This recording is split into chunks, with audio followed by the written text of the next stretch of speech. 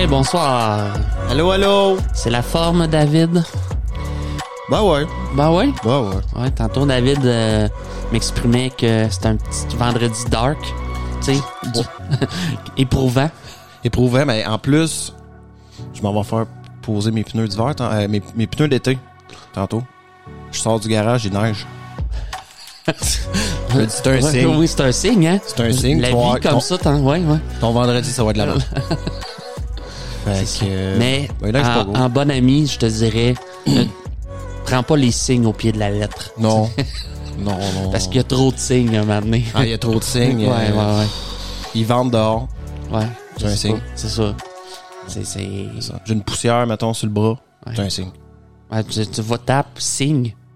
Signe? Oui, ou mettons signe de mauvaise journée ou mauvaise semaine. C'est sûr que t'as au moins 400 pages d'informations là-dessus. Hein. Bah, facile. C'est sûr. Je suis sûr qu'il y a quelqu'un qui a fait une page spéciale pour les signes annonçant une mauvaise semaine. Exactement. Qu'est-ce que ça prend, tu sais, pour te dire... Ah. Mais ça, c'est mental, tu sais. Il t'annonce qu'elle va être laide, fait que toi, tu te auto-conditionnes. Exact. Tu vis dans le noir, mais... In the dark. Hey, non, hey, bienvenue, tu sais, bienvenue, c'est ça, le laboratoire d'idées. Hein? Bienvenue au laboratoire d'idées. Mais non, tu sais, on délire, comme d'habitude. Oui. Mais non, écoute, ça a été une pas peur de semaine, malgré tout, tu sais, m'amener. Faut que tu check en avant. Ouais. Tu sais? Moi, mes parents disaient ça. Check en avant, tu vas rentrer dans l'arbre. OK. Ah ouais? Son... Parce que check en avant, tu vas rentrer dans l'arbre. Ah, OK. Ben non, mais ouais. Ben écoute, ça m'a évité plusieurs arbres. Ouais. Ah? Ouais. OK. Mettons par... En Bessic. Ouais, OK. Ouais, c'est ça, non, mais par comparaison, mettons, si me l'aurait pas dit. Les arbres, c'est les défis de ta vie, tu sais. Faut pas que tu rentres dedans. OK. C'est les embûches. Ouais, les embûches, OK. Les embûches, okay. Ouais. Ben, je te dirais qu'après, mettons, tu sais, une fois que t'as pogné deux, trois arbres. Ouais.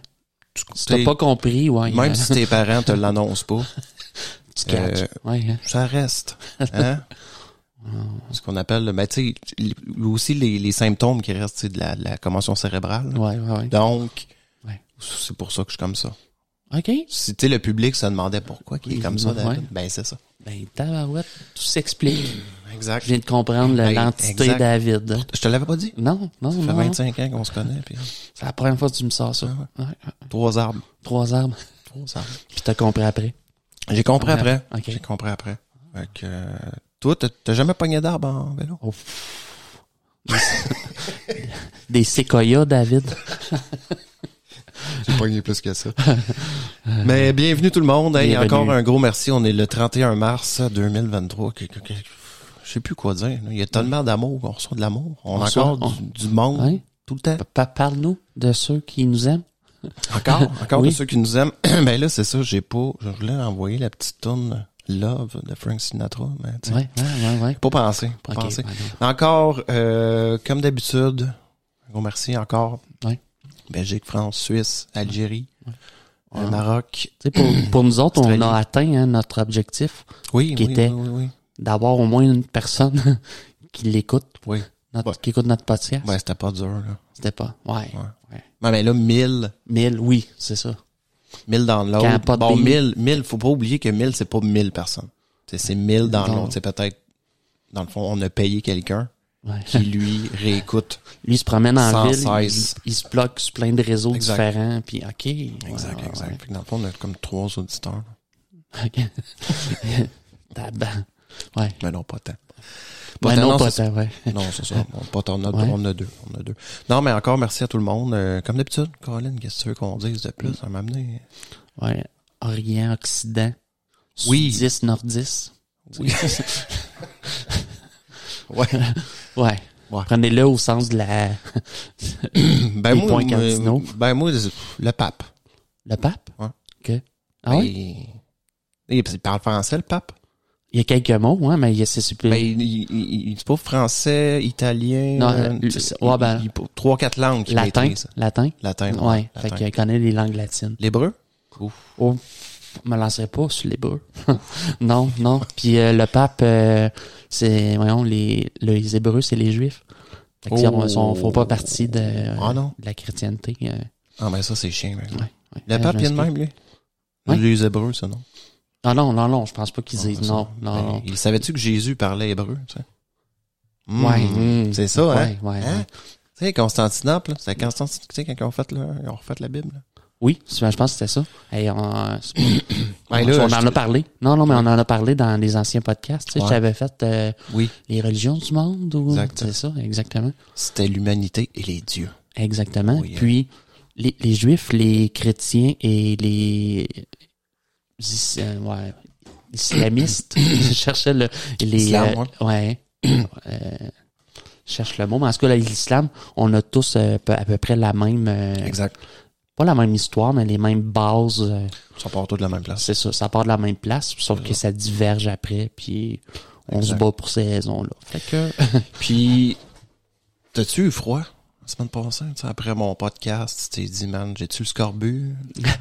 Non, ça va. Ça va, mon côté hypochondriaque de peur de... Ah, okay. Ouais, mais t'as-tu eu une certaine... Tu t'es dit, moi, on me chercher un mollet? Non.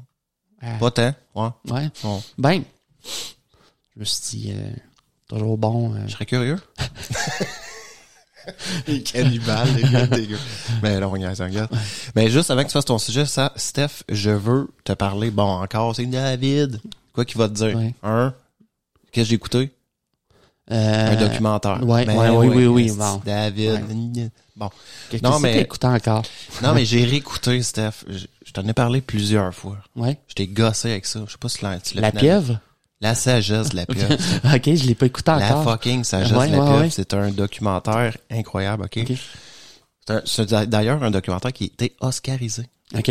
Tu connais Oscar? Ouais. Ouais. Il invite des artistes, là, puis ils reçoivent des claques d'en face. Tout ça. OK, c'est bon. Je sais quoi. C'est bon.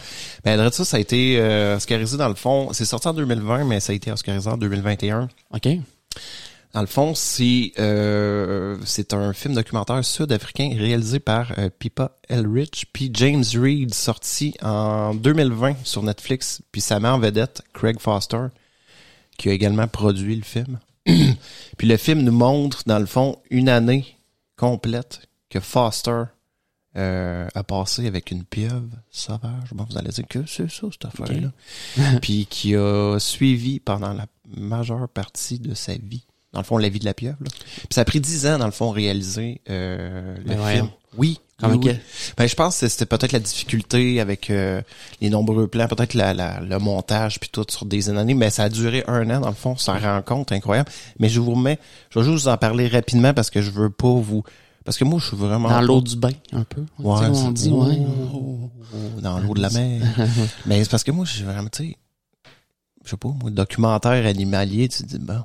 Yes, moi, j'aime ça. Je suis fan. Je suis fan, ouais. C'est ça. Mais il y a une puissance dans ce documentaire-là. Écoute, le gars, il est comme crise existentielle un peu, dépression. Ouais. Il veut retourner à ses racines. Il retourne en Afrique du Sud. Puis, à chaque jour, il se met à aller nager dans la mer. Je parle, en plus, la mer est à 8 degrés. OK? Oh oui. Okay. OK, il peut pas rester plus qu'un certain temps, là, parce que c'est dangereux, là. 8 degrés, j'ai checké, là, c'est comme 43. Yes. Imagine-toi, tu te baignes dans l'eau à 43. Puis il décide de pas mettre aussi un saut pour le protéger du froid. Écoute, il veut vraiment. Puis il m'a amené, à force d'aller nager là, tous les jours, il se filme un peu, puis là, il découvre cette petite pieuvre-là, grosse d'environ, écoute, c'est un peu plus grand que sa main. Puis il se rend compte à quel point que, écoute, il s'attache. Là, c'est comme la petite sirène. Qu'est-ce que c'est ça, la petite sirène? Mais écoute, il il y a une poésie dans ce documentaire-là qui est touchante. Ce gars-là qui à chaque jour, il va là. C'est difficile, tu sais, au début, même juste de trouver le spot, là, parce qu'il nage dans une mer agitée où il y a des rochers. C'est genre dangereux. Ouais. Il finit par trouver un spot où c'est plus calme, puis il découvre cette petite pieuvre-là. Puis, au début, elle a peur de lui, mais peu à peu, elle s'attache. Puis, en tout cas, c'est incroyable. Je ne vais pas tout vous spoiler parce que le reste est empreint de beauté, d'émotion, parce qu'il y a des plans incroyables, des images, là. Il nage dans des espèces de forêts d'algues, là. Ouais. Écoute, les images sont à couper le souffle. Puis, juste pour vous dire aussi, il parle un peu de l'intelligence d'une pieuvre, là. Ouais. C'est considéré comme aussi intelligent qu'un chien. OK. Ou un petit singe, qu'ils disent. OK. Ça quand même, puis ils disent que ça a 9 cerveaux, ou 8 cerveaux, puis 3 estomacs. Ça marche. OK, un cerveau... ça a 8. Ouais. Puis ça a 2000 ventouses. Oui. C'est incroyable. Ils sont comme des centres de réception de... Exactement, parce qu'ils disent que le 2/3 de toute sa cognitivité, je pense, ça passe par ses ventouses. Exactement. Exact. Puis ses yeux incroyables. Mais ce qui, moi, m'impressionne aussi, c'est cette espèce de capacité qu'ils ont à changer de couleur puis à imiter carrément des rochers. La peau se transforme. Oui, ça, j'ai vu. Ouais. Ça n'a rien à voir qu'un caméléon. Non, c'est vraiment. que la peau se transforme, imite des pics. Ouais. Écoute, elle est capable de se faire des boucliers avec des coquillages. Oui, c'est juste incroyable. Oui, j'ai vu ça aussi dans d'autres. Écoute, allez voir ça. Moi, ça m'a touché. C'est la deuxième fois que je le réécoute, puis j'ai été aussi touché que la première fois. Si ça vous intéresse pas, allez pas voir ça, parce que là, c'est quand même assez... Ben, c'est triste. Écoute, c'est triste, mais c'est en même temps toute la beauté, je trouve, je sais pas, il y a quelque chose de poétique qui est profond et beau. Mais non, mais là, faut pas qu'on le dise, Stéphane. Ouais. Mais tu sais, faut pas oublier que c'est quand même des petites pieuvres qui sont chassées aussi. Tu sais, c'est petit, là. C'est pas des prédateurs, là. Fait que, tu sais, on s'attend un peu aussi au dénouement quelconque. Mais écoute, c'est d'une beauté. Puis c'est drôle parce que peu à peu, elle a plus peur de lui. Elle vient y toucher, puis tout. Elle le reconnaît. C'est ça qui est Oui. C'est ça. Fait qu'allez voir ça. Écoute. Avec grand plaisir, David. Non, c'est ça. C'est la sagesse de la pieuvre oscarisée 2021. C'est d'une beauté vraiment incroyable. Ben écoute, c'est sûr, là, j'irai pas voir un documentaire, c'est Lyon, là. Non? Ouais. Des fois, tu pourrais découvrir. Hein. Ben, peut-être. Le lion mort laisse ça... Ben, j'ai découvert aussi sur, petite parenthèse vite, sur, je sais pas si vous avez au Disney+, là, mais il y a tous les documentaires de National Geographic. Ça vaut la peine. Ça vaut la peine. Ceux qui trippent la planète, la beauté, de la nature, de la vie, dans sa complexité. C'est extraordinaire. Exactement. Fait que là, c'était mon bout de poétique, Steph. Fait que, on s'en rejoint de l'autre côté. On s'en rejoint de l'autre côté?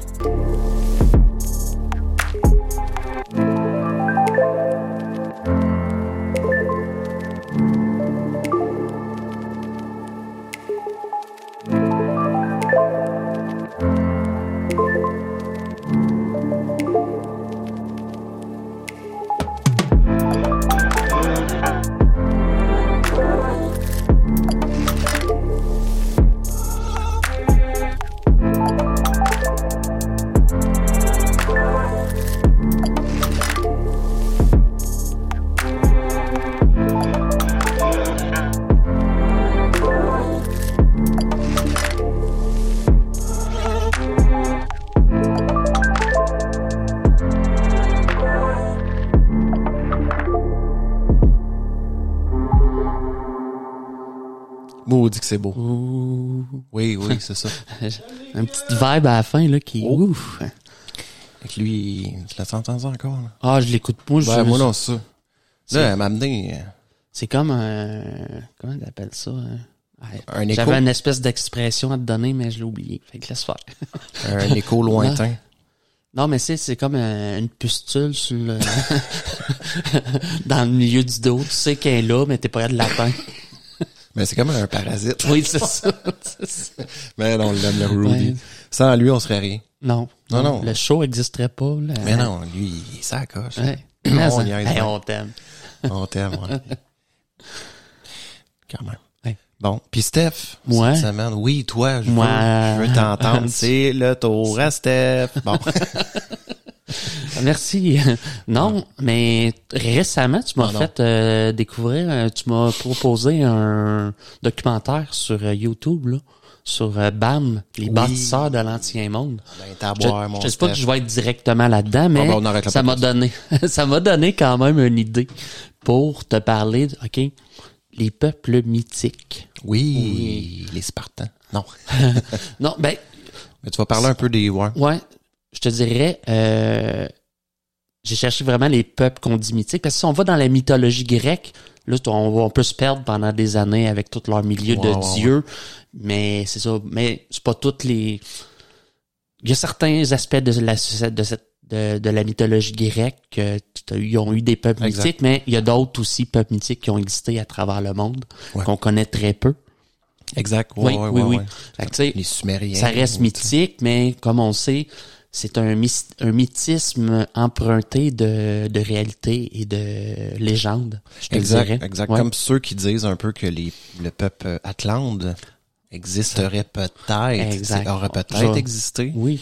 Bon, ça reste, là, je pense que c'est Hérodote, qui parlait de ça, ou son ancêtre. Non, c'est Hérodote avec le Timée et le... En tout cas, il y a deux livres qui parlent de l'Atlantide, là. Ouais, c'est ça. Mais c'est ça. Tu sais, j'ai fait ma recherche à partir de peuples mythiques, puis ils sont quelques-uns, OK? Mais puis il y en a qu'on a à peu près pas d'informations, mais d'autres qui sont qui ont plus d'informations, un peu plus. Okay. Fait que tu vas, mettons, parler peut-être aussi de ceux qui sont légendaires? Oui. Légendaire aussi. J'ai essayé d'en choisir aussi qu'on connaisse, qu'on a vu dans des films ou qu'on a entendu parler aussi pour nous aider. Vas-y, mon Steph, pour nous. Fait que je passe ça. Fait que je vais commencer avec mon premier peuple. Oui. OK. Les hyperboréens. Connais-tu les hyperboréens, David? Les hyperboréens, OK. Les T'as-tu des dates, mettons, un peu pour... Oui, je vais avoir un peu de dates. Mais j'ai déjà entendu parler, mais je sais que non. OK. Les hyperboréens sont un peuple mythique de l'Antiquité. Au sens étymologique, ce sont ceux qui vivent par-delà les souffles du froid. Boré. OK. Le vent du Nord, oui. Ça fait peut-être proche de l'Antarctique, non? Oui, l'Arctique, oui, dans l'autre section. Arctique, Groenland, un peu comme les Scandinavie, dans ce coin-là. Ça formait un... Je vais te l'expliquer plus loin, mais oui. Les premières mentions des hyperboréens se trouvent au 8e siècle avant Jésus-Christ dans les épigones chez Hésiode, qui mentionnent les signes sacrés qui transportèrent Apollon après sa naissance de Délos jusqu'au pays des hyperboréens et de là, au bout d'1 an, son arrivée à Delphes. Tu sais, la fameuse cigogne, là. OK. Mais ça, c'est un mythe grec. Mettons les hyperboréens. Oui, ça fait partie d'un mythe grec. Oui. Ouais. C'est ça, mais je trouvais que, tu sais, les hyperboréens sont comme le lien entre la divinité puis le peuple grec. Ils sont comme les représentants directs des dieux. OK, c'est nice. Les Grecs ont associé hyperboréens et boré, mais il serait vain de vouloir localiser le pays des hyperboréens qui représentait pour les Grecs une sorte de paradis lointain et mal défini, le séjour des bienheureux. Certains auteurs comme Pausanias le Périégète expliquent qu'ils sont en contact avec les Arimaspes, un autre peuple légendaire. Vers 470 avant Jésus-Christ, un culte nouveau fut dédié au dieu Apollon hyperboré à Métaponte en Italie, comme le montre une monnaie et le témoignage d'Hérodote. OK. Ouais. Nice. Le premier à étudier les hyperboréens est Johann Matthias Gessner en 1759. En 1822, l'ouvrage majeur de Antoine Fabre d'Olivet, Histoire philosophique du genre humain, est publié. Elle comprend un chapitre où est étudiée la localisation de ce mystérieux continent. Tu trouves à peu près c'est où, non? Ben, mettons. On va être capable, je t'en parler un petit peu plus loin. On va être capable de voir un peu c'est où. Les hyperboréens sont présentés depuis Aristée de Poconèse vers -600 comme un peuple qui habite aux confins septentrionaux du monde habité, donc au nord. Leur terre, appelée hyperborée, est comme parfaite avec le soleil qui y brille constamment. Selon Diodore de Sicile, Apollon passe son hiver aux côtés des hyperboréens. Sa mère, Leto, est d'ailleurs née en Hyperborée. Okay. Thésée et Persée sont censés avoir visité les hyperboréens. Ceux qui ont écrit sur les anciens mythes racontent que dans les régions situées au-delà des Celtes, il y a dans l'océan une île au moins aussi grande que la Sicile.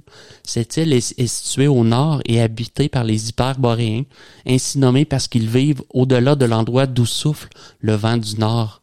L'île est à la fois fertile et productrice de toutes sortes de cultures, et comme elle jouit d'un climat exceptionnellement tempéré, elle produit 2 récoltes par an. Ok, Ouais. Quand même étonnant pour... Oui. Là, ça serait en haut du 70e parallèle, maintenant. Exactement. Là, on va t'expliquer un petit peu. Oui. Il y aurait plus que... Ouais, il y aurait des longues saisons, mettons, pour... Ouais, mais parce que rendu à cette latitude, oui, là, Oui. t'as 6 mois de soleil, 6 mois de nuit. Ah, c'est vrai, oui. C'est Oui, vrai. oui, c'est ça. Ok, ouais, Oui, ça serait oui, vraiment oui. quasiment à hauteur comme... Bon, mettons, au Canada, Sur le les Nunavut. calottes. Ouais. Ah, encore même plus haut. Ouais, c'est ça. De grands témoignages, de grandes quantités d'or se trouvent en Hyperborée, gardées par les griffons au témoignage d'Hérodote. Okay. Pline l'Ancien évoque ce peuple dans les livres 4 de son histoire naturelle. Derrière ces montagnes et au-delà de l'Aquilon, une nation heureuse, si on en croit les récits, appelée les Hyperboréens, et où les hommes atteignent une grande vieillesse. Des merveilles fabuleuses en sont racontées. On dit que là sont les gonds du monde et la dernière limite de la révolution des astres.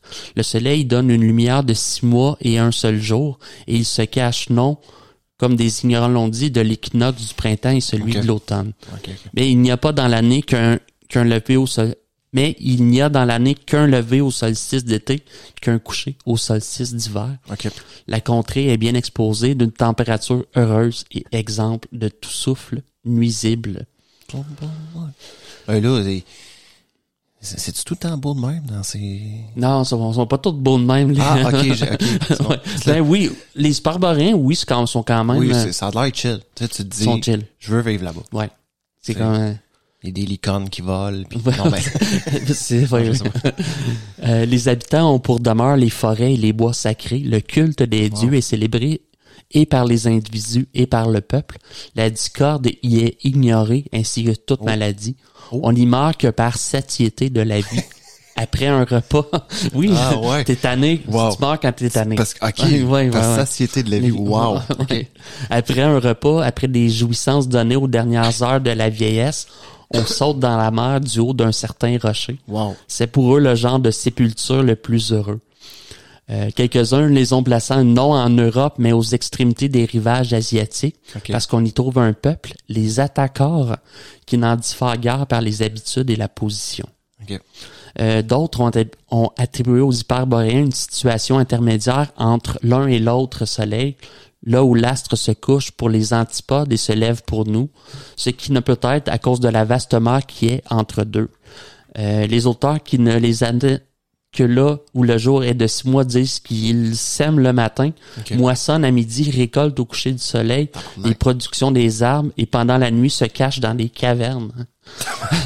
On ne peut guère douter de l'existence de cette nation car trop d'écrivains rapportent qu'ils étaient dans l'usage d'envoyer les prémices des fruits dans l'île de Délos à Apollon qu'ils honoraient particulièrement. OK. Ah, mais c'est drôle parce que ça me fait penser à du Tolkien. Oui, le Seigneur des Anneaux, là. Mais c'est ça, tu sais, genre de peuple qui vit, peut amener... La comté. Oui, ben non, mais, tu sais, puis ils sont comme, ils meurent jamais, mais dans le fond, quand ils décident, c'est assez, ils se lancent en bas dans une mer. Oui. C'est quand même c'est beau, hein, quand même. Je voyais comme des elfes, oui. un peu, blancs. Ouais. Les prémices étaient apportées par des vierges respectées et accueillies hospitalièrement pendant quelques années par les nations intermédiaires. Puis, des violences ayant été commises contre les messagères, les hyperboréens se décidèrent à déposer ces offrandes sur la frontière des peuples limitrophes. Ceux-ci les portaient à leurs voisins et ainsi de suite jusqu'à Délos. Plus tard, cela même tomba en désuétude. Donc, ils ont comme... On sait pas, même. Ils étaient violents, puis tout, puis ils ont arrêté de nous donner les offrandes des dieux, puis... Ça finit là. Ouais, en dedans, il y a encore Okay. il y a de la matière. OK, non, je pensais Oui, que ça c'était comme éteint. Oui, Okay. oui, pour le temps, oui. OK. On qualifie d'hyperboréen ou d'apollinien un groupe de penseurs ou de mages ou de chamans antérieurs à Socrate et même au premier des présocratiques. Empédocle, vers 460 avant Jésus-Christ, pouvait, dit-on, retenir le vent, détourner la peste, délivrer les terres de la stérilité, guérir par la musique. Il était végétarien, comme Pythagore. Ce sont autant de pouvoirs magiques de type hyperboréen. Fait que tu vois, c'est pas des dieux, mais c'est pas des humains non plus. Non, c'est ça, c'est entre les deux. Ils sont végétariens en plus. Oui, assez rare à cette époque-là, j'imagine, là. Ouais, j'imagine. Parce que quand t'avais un écureuil, t'étais content, c'était une grosse... Oh, ouais, tu faisais ta semaine. Là, tu faisais ta semaine. Tu mangeais tout. Ouais. Oui. Les os bouillies, ça donne une bonne soupe. Oui. Le cerveau, c'est comme un sorbet. Oui, en sorbet. Dans l'Antéchrist de Nietzsche. De Nietzsche, ouais. Mentionne dans l'Antéchrist, Nietzsche mentionne les hyperboréens, symboles de la richesse et du bonheur, dépassant les contradictions de l'humanité, ses pseudo-valeurs et sa décadence. Il dit, regardons-nous en face, nous sommes des hyperboréens. Nous savons assez combien nous vivons à l'écart. Ni par terre, ni par mer, tu ne trouveras le chemin qui mène chez les hyperboréens. Comme sur la voie intérieure, tu sais. Ouais, non, c'est ça. Ben, Nietzsche, tu sais, il était fort. Le continent hyperboré, tel sera le nom choisi pour le second continent, la Terre qui étendait ses promontoires au sud et à l'ouest du pôle Nord pour recevoir la seconde race qui englobait tout ce qu'on appelle aujourd'hui l'Asie du Nord. C'est le nom que les plus anciens Grecs donnaient à cette région lointaine et mystérieuse où, suivant leur tradition, Apollon, l'hyperboréen, se rendait tous les ans. Astronomiquement, Apollon est, cela va sans dire, le soleil qui, abandonnant ses sanctuaires, se plaisait à visiter annuellement son lointain pays où l'on dit que le soleil ne se couche jamais. Bon. Fait qu'Apollon, c'était un hyperboréen.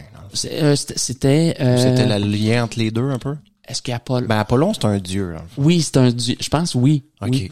Mais, en tout cas, s'il était capable d'aller avec les hyperboréens, je te dirais, il était à moitié homme, à moitié hyperboréen, peut-être. Ouais. OK. On dit que c'était un continent réel, une terre de bonne foi, honnête, qui ne connaissait pas l'hiver à cette époque primitive. Le point capital pour nous ne réside pas dans l'accord ou le désaccord des naturalistes au sujet de la durée des périodes géologiques, mais dans le fait qu'ils sont par extraordinaire, en parfait accord sur un point qui est de très grande importance. Ils déclarent tous que durant le Miocène, que ce soit il y a 1 million ou 10 millions d'années, le Groenland et même le Spitzberg. Connais-tu cette non. Spitzberg, c'est-à-dire qui reste de notre second c'est-à-dire ce qui reste de notre second continent ou continent hyperboréen, jouissait d'un climat presque tropical.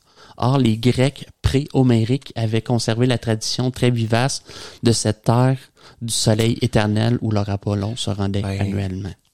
Ben, je pense que même il disait, j'avais entendu que même l'Antarctique, à une certaine époque, c'était oui, probablement dans le temps de la Pangée qu'il appelait, tu sais, la Pangée. Oui, Pangée qui était le grand continent. Je sais pas s'il y avait des dinosaures à cette époque-là. Puis je mélange un peu les trucs. Là, puis tu vas voir aussi que à un certain moment, la Terre avait pas adopté son inclinaison. Non, c'est vrai, t'as raison. C'est ce qui faisait en sorte que t'avais du climat tempéré au niveau des... Oui. Fait que t'avais un climat même tropical au niveau des pôles. Des pôles, exact. Parce qu'il disait que l'Antarctique, si je me trompe pas, me semble c'était un endroit tropical. Oui. Mais là, je sais pas si c'est peut-être plus au niveau avant que les continents se séparent. Mais là, je sais pas. Ça, je veux pas trop m'avancer. OK. D'autres choses?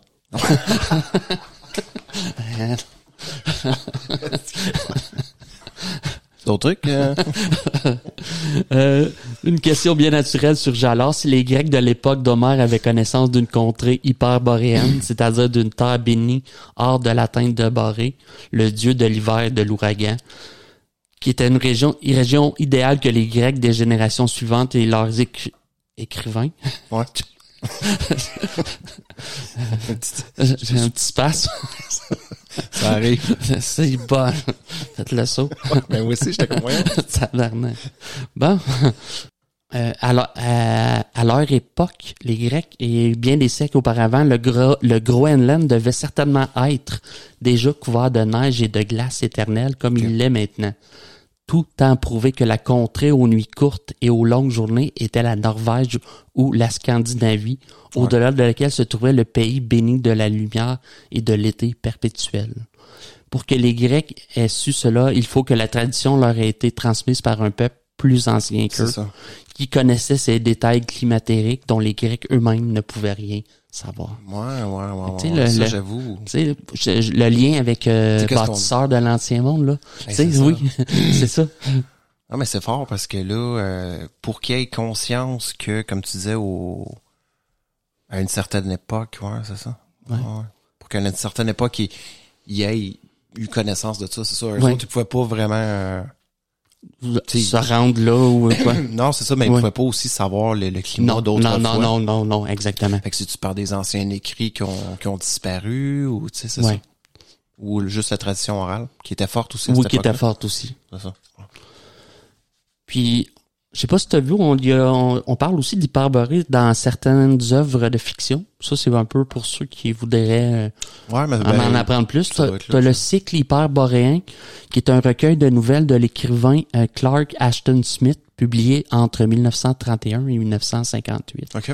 T'as l'écrivain serbe Milos Kranjanski, qui publie en 1966 le roman Chez les hyperboréens. Okay.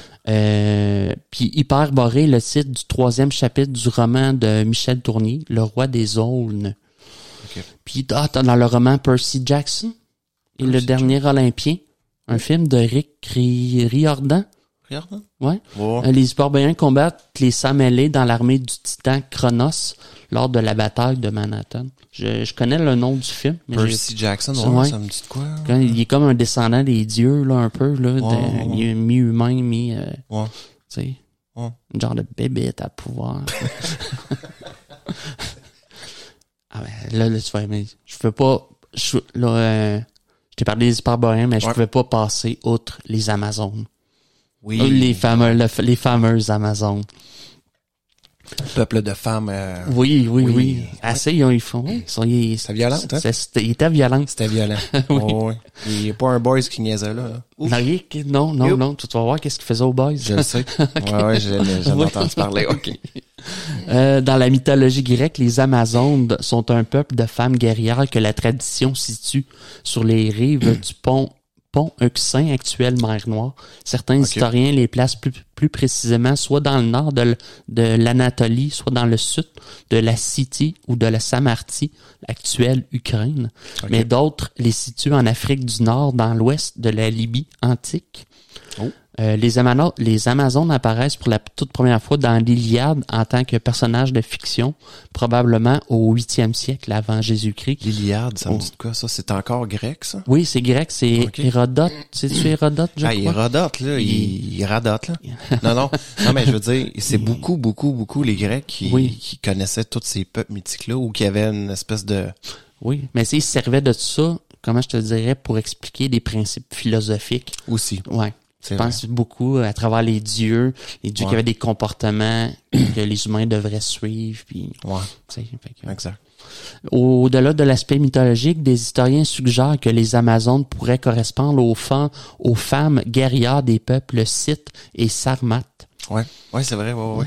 Le terme Amazone en est venu à décrire tout groupe de femmes guerrières que leur existence soit confirmée ou le plus souvent fantasmée.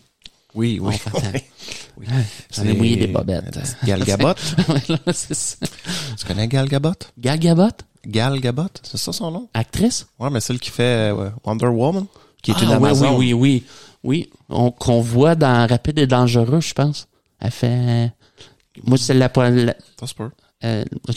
seule fois que je l'avais vue avant, mais il semble que c'était là-dedans. Mais il semble que c'est ça son nom? Gal Gadot? Ouais. Et Paulette? Belle petite Amazone. Belle Amazone. Oui, c'est ça, mais dans le fond, c'est Wonder Woman. C'est une Amazone. C'est une Amazone, exactement. Ouais.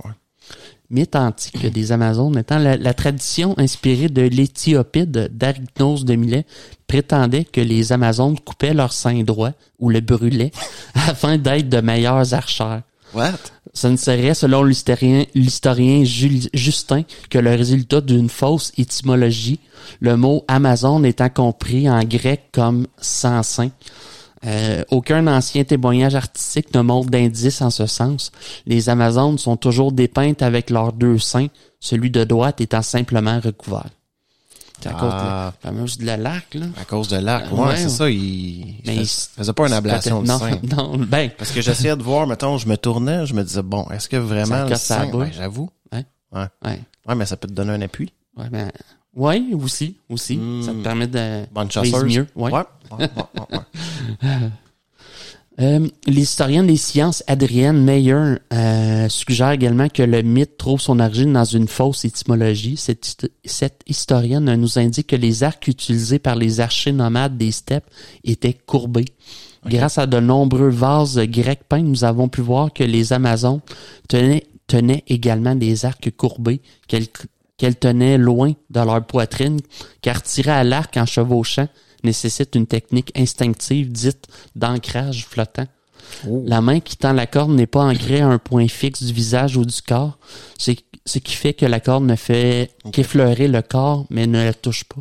Si nous reprenons ce principe expliqué par Adrienne Meyer, nous constaterons que les femmes qui tirent à l'arc ne sont en aucun cas gênées par leur sein.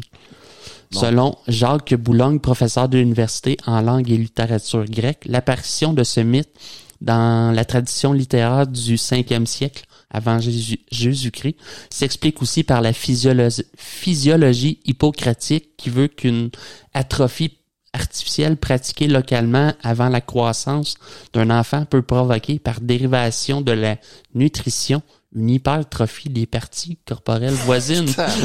Hey man, il était complètement débile avec ça. Oui. Hey, on s'en fout dessus qu'il y ait meilleur ou pas. Non, parce que tu vois des grandes tireurs à l'arc, là, qui rien à voir. Là. Mais tu sais, eux autres, ils étaient obsédés par ça. Là, ils ont fait une étude de savoir, bon, peut-être qu'elle avait... C'est quand même spectaculaire ce que tu t'as dit. Oui. Ils sont quand même... Ouais, là, il faut avoir un régime spécial pour l'hypertrophie du sein. Non, pour les parties autour, puis tout. Tu sais, pour qu'il soit plus petit. Ouais. Ben, voyons. Non, parce qu'effectivement, en cheval, parce que là, ce qu'on pense, c'est que c'était à cheval, mettons. Ouais. T'es... Peu de chance. Ouais. Tirer à cheval, ben, je pense que ouais. Là. Oui, à cheval, sûrement, mais c'est ça. Ouais, sein ou pas. Sein ou pas. Ouais. Exact. Ouais. Exact. Les attributs des Amazones sont le cheval, le bouclier léger en forme de demi-lune.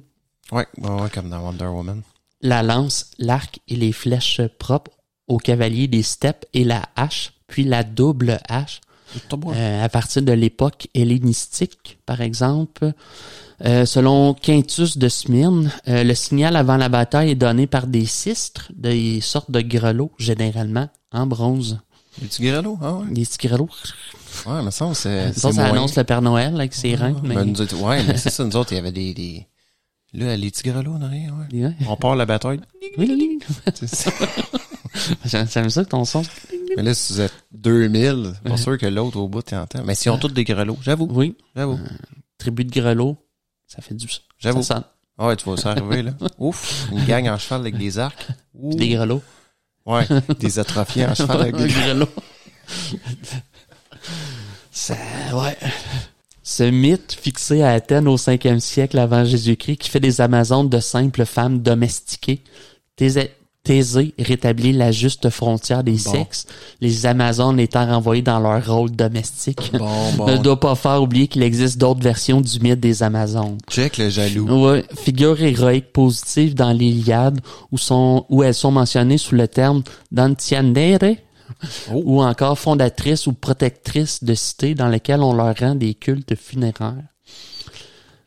Les Amazones voient leur continuité au féminin puisque la légende dit qu'elle tue les enfants mâles et n'élève que les filles, ce qui peut paraître difficile pour assurer leur perpétuation. Ouais. Mais il serait possible qu'après le sevrage, les garçons aient été confiés aux hommes avec lesquels elles ont enfanté. Ah. Cela supposerait plutôt un type de société matriarcale, ce dont les Grecs avaient horreur. Oh. Ce pourrait être la raison pour laquelle ils blâment tant cette population. La légende rapporte également que les Amazones ne gardent auprès d'elles que des hommes mutilés, estropiés, prétendant que cela augmenterait la domination de leur sexe, l'infirmité empêchant les hommes d'être violents et d'abuser du pouvoir. C'est tout ou rien. Oui. Mon Dieu. On dit à ce propos que la reine Antianera aurait répondu à une délégation d'hommes scythes qui s'était proposé comme amant exempt de défauts physiques que l'estropié est un meilleur amant. Ah ouais? Ouais, les estropiés, ouais. Meilleur amant. Ben tu sais, mettons, tu te coupes un petit bout d'oreille, pouf, ouais. Tu serais correct? T'es-tu considéré estropié? Ben, non, mais tu sais, je dis, faut-tu que je me coupe un membre? Non, d'après moi, je dis qu'il sectionne le membre. Mettons, coupe un pied. OK. Là, il est moins. Non, parce que là, j'avais peur, là, est-ce qu'on y va au niveau des parties génitales? Oh, OK. Oh, non. Ils en ont besoin. Ouais. Ah ouais, ils te bagadent les gars, puis ils te les gardent. Ah ouais. Est-ce qu'il faut comprendre que société matriarcale ou patriarcale, ça va et mal? Oui. Ouais, peu importe. Peu importe. Parce que l'autre jaloux, tu sais, il disait ça, là. Ouais, il les a remis comme domestiques. Oui. Calme-toi. Je te dis. Ouais. Selon les histoires incroyables de Paléphatos de Samos, les Amazones n'étaient pas des femmes guerrières, mais des hommes au chiton long. Le chiton est une grande robe un peu musulmane. OK. Tu sais, qui va jusqu'aux chevilles. OK. Jusqu'au pied, rappelant celui des femmes de Thrace, ce qui explique pourquoi ils passaient pour des femmes aux yeux de leurs ennemis. Bon. Peuple expert au combat, les Amazones, en tant qu'armée de femmes, n'auraient jamais existé. D'ailleurs, selon Paléphatos, j'en ai des noms grecs. Oui, personne ne pouvait se targuer d'en avoir vu. Bon. Tu vois, la gang de jaloux en arrière. Oh non, finalement, c'était des gars avec des robes. Oui. J'aurais aimé ça, moi. Un peuple de guerrières de même, tu sais. Ben. Tu sais. Moi, mais, je te dirais, en tout cas, je te parle de mes fantasmes plus tard. Mais. Galgabot. Galgabot, exactement. Bon, entre 100 et 120, le penseur grec Plutarque rédigea Vie parallèle, recueil de biographies de figures illustres grecques et romaines. Dans la vie qu'il consacre au militaire romain Pompée, il raconte sa campagne contre Mithriade VI, roi du Pont. Parmi ses ennemis aura figuré des Amazones. Okay. Dans ses notes de bas de page d'une édition de l'ouvrage de 2001, l'historienne Claude Mossé commente ce passage. Elle explique que, parvenu aux confins du monde, Pompée, comme tous les grands conquérants, tels qu'Alexandre le Grand, affronte des êtres mythiques, le projetant dans la légende. Tu connais Alexandre le Grand? Ben oui, Alex. Alex. Ben oui. Ça a été Oui, 5 pieds 4. C'était grand dans le temps, pareil. C'est vrai. Tu sais que la génération de nos parents, de nos arrières. Cette maison, hein? Ben, moi, la tête à ma croche. Ben oui. Non, c'est vrai. Non, mais c'est vrai que ça a été tout un guerrier. Oui. Ouais. Ben, tout un chef. Je connais pas tant Alexandre le Grand, mais... Quand même. Oui. Il en a fait. Oui, je pense que même il a étendu son empire jusqu'en... En Asie, lui, il est en Asie. Oui, de l'Europe à l'Asie. T'as pas vu le film? Non, je pense pas. Non. Ou ça me dit rien, ou je l'ai oublié. Ouais. Ça s'appelle Alex.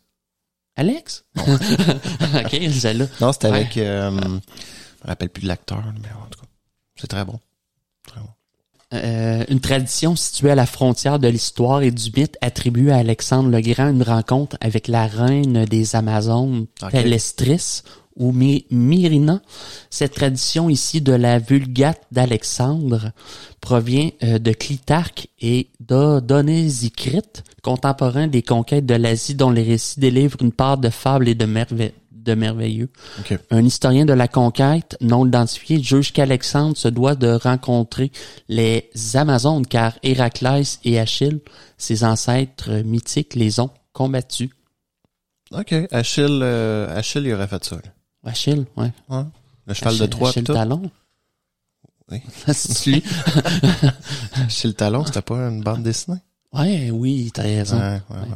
Non, mais Achille, c'était avec le cheval de Troie, là. Oui. Tu te rappelles du film, là? L'as-tu vu, Troie? Oui, j'ai vu Troie. Bon. Avec c'est Achille qui se bat avec...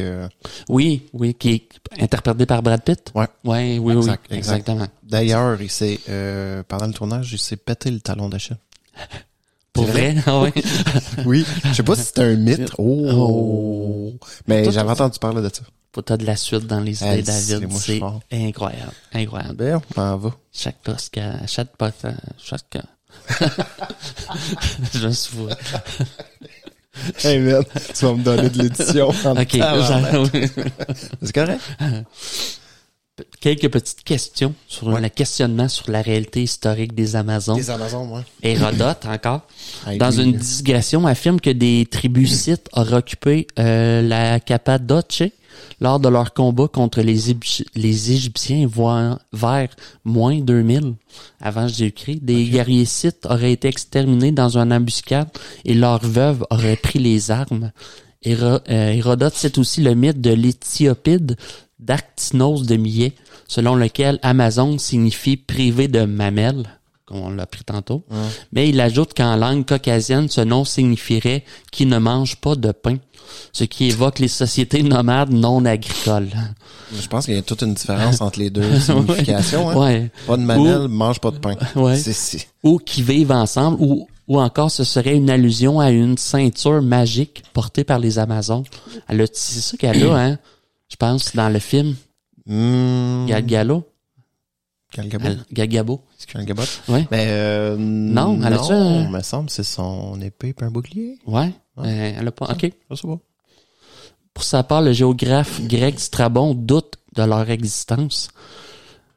Le cheval est inséparable des populations des steppes dont fait partie Scythe et Soromate. OK. Renommés dans l'Antiquité comme éleveurs de chevaux et excellents archers. On peut supposer, à la suite d'Hérodote, que les Amazones sont les épouses des Scythes et, fait inconcevable pour un Grec, ont le droit de chevaucher et de guerroyer. Oh. De là est né le mythe de farouches guerrières élevées comme telles. Okay. Il a cependant historiquement existé des guerrières, notamment des femmes grecques sollicitées lorsque la patrie est en danger. OK. Fait qu'il y en a eu. Oui, mais si on a, tu sais, on élimine. Le bout réel qui est arrivé, ça pourrait être ça. Ça pourrait être ça. Ça pourrait être soit ça ou ceux qui ont repris les armes. Exactement. Pour venger leur mari. Exact. Ouais. Okay. Il y a eu des peuples guerrières quand même. Mm-hmm. Ouais. C'était pas impossible. Ouais. La question de la réalité historique des Amazones, de leur statut égal à celui des hommes, de leur relation à ces derniers et de leur sexualité ont suscité dans l'Antiquité dès l'Antiquité de nombreux commentaires et stimulé les imaginations.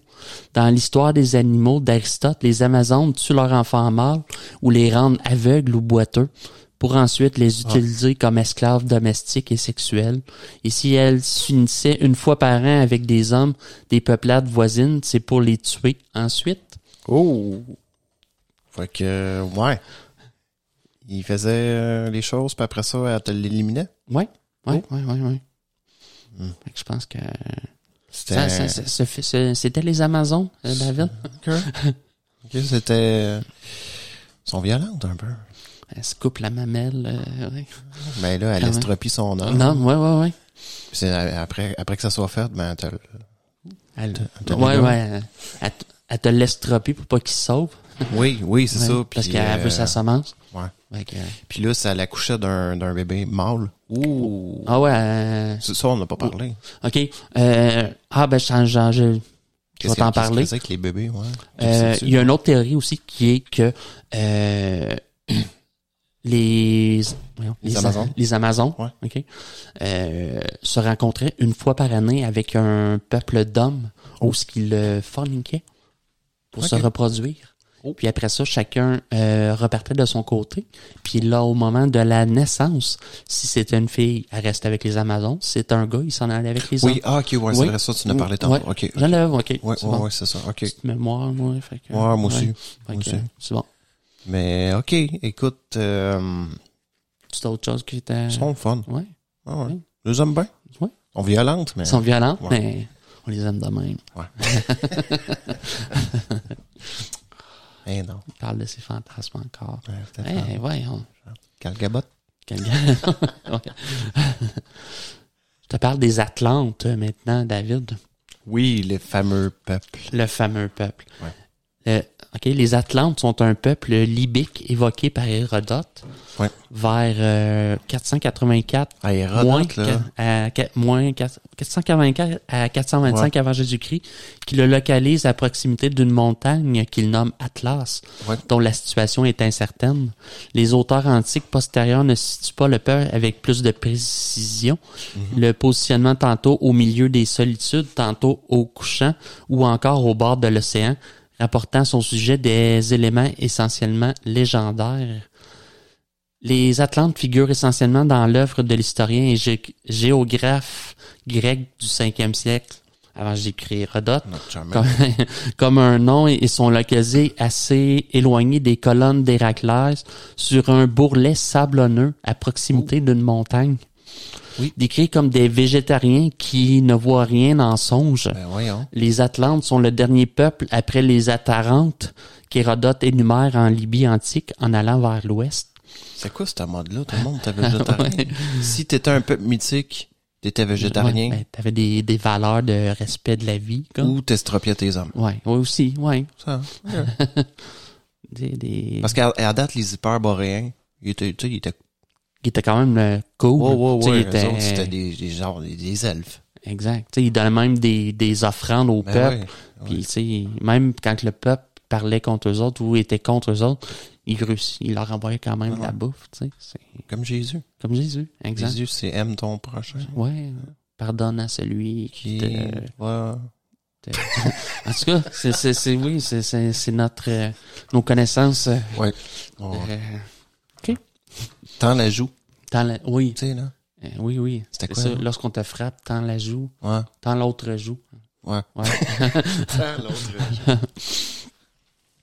Selon Pierre Vidal-Naquet, Platon a pu s'inspirer du nom de la tribu libyenne donnée par Hérodote pour nommer la cité fictive qu'il imagine dans le cadre du mythe de l'Atlantide, présenté dans ses dialogues du Critias et du Timée. Certains éléments du récit d'Hérodote sont repris au 1er siècle par Pompinius Mela, qui situe les Atlantes au couchant sans plus de précision, puis par Pline l'Ancien, qui rapporte l'idée selon laquelle les Atlantes habitent au milieu des solitudes, et plus tardivement par des auteurs comme Solin, Marcianus Capella et Amien Marcelin, qui les nomment Atlantei.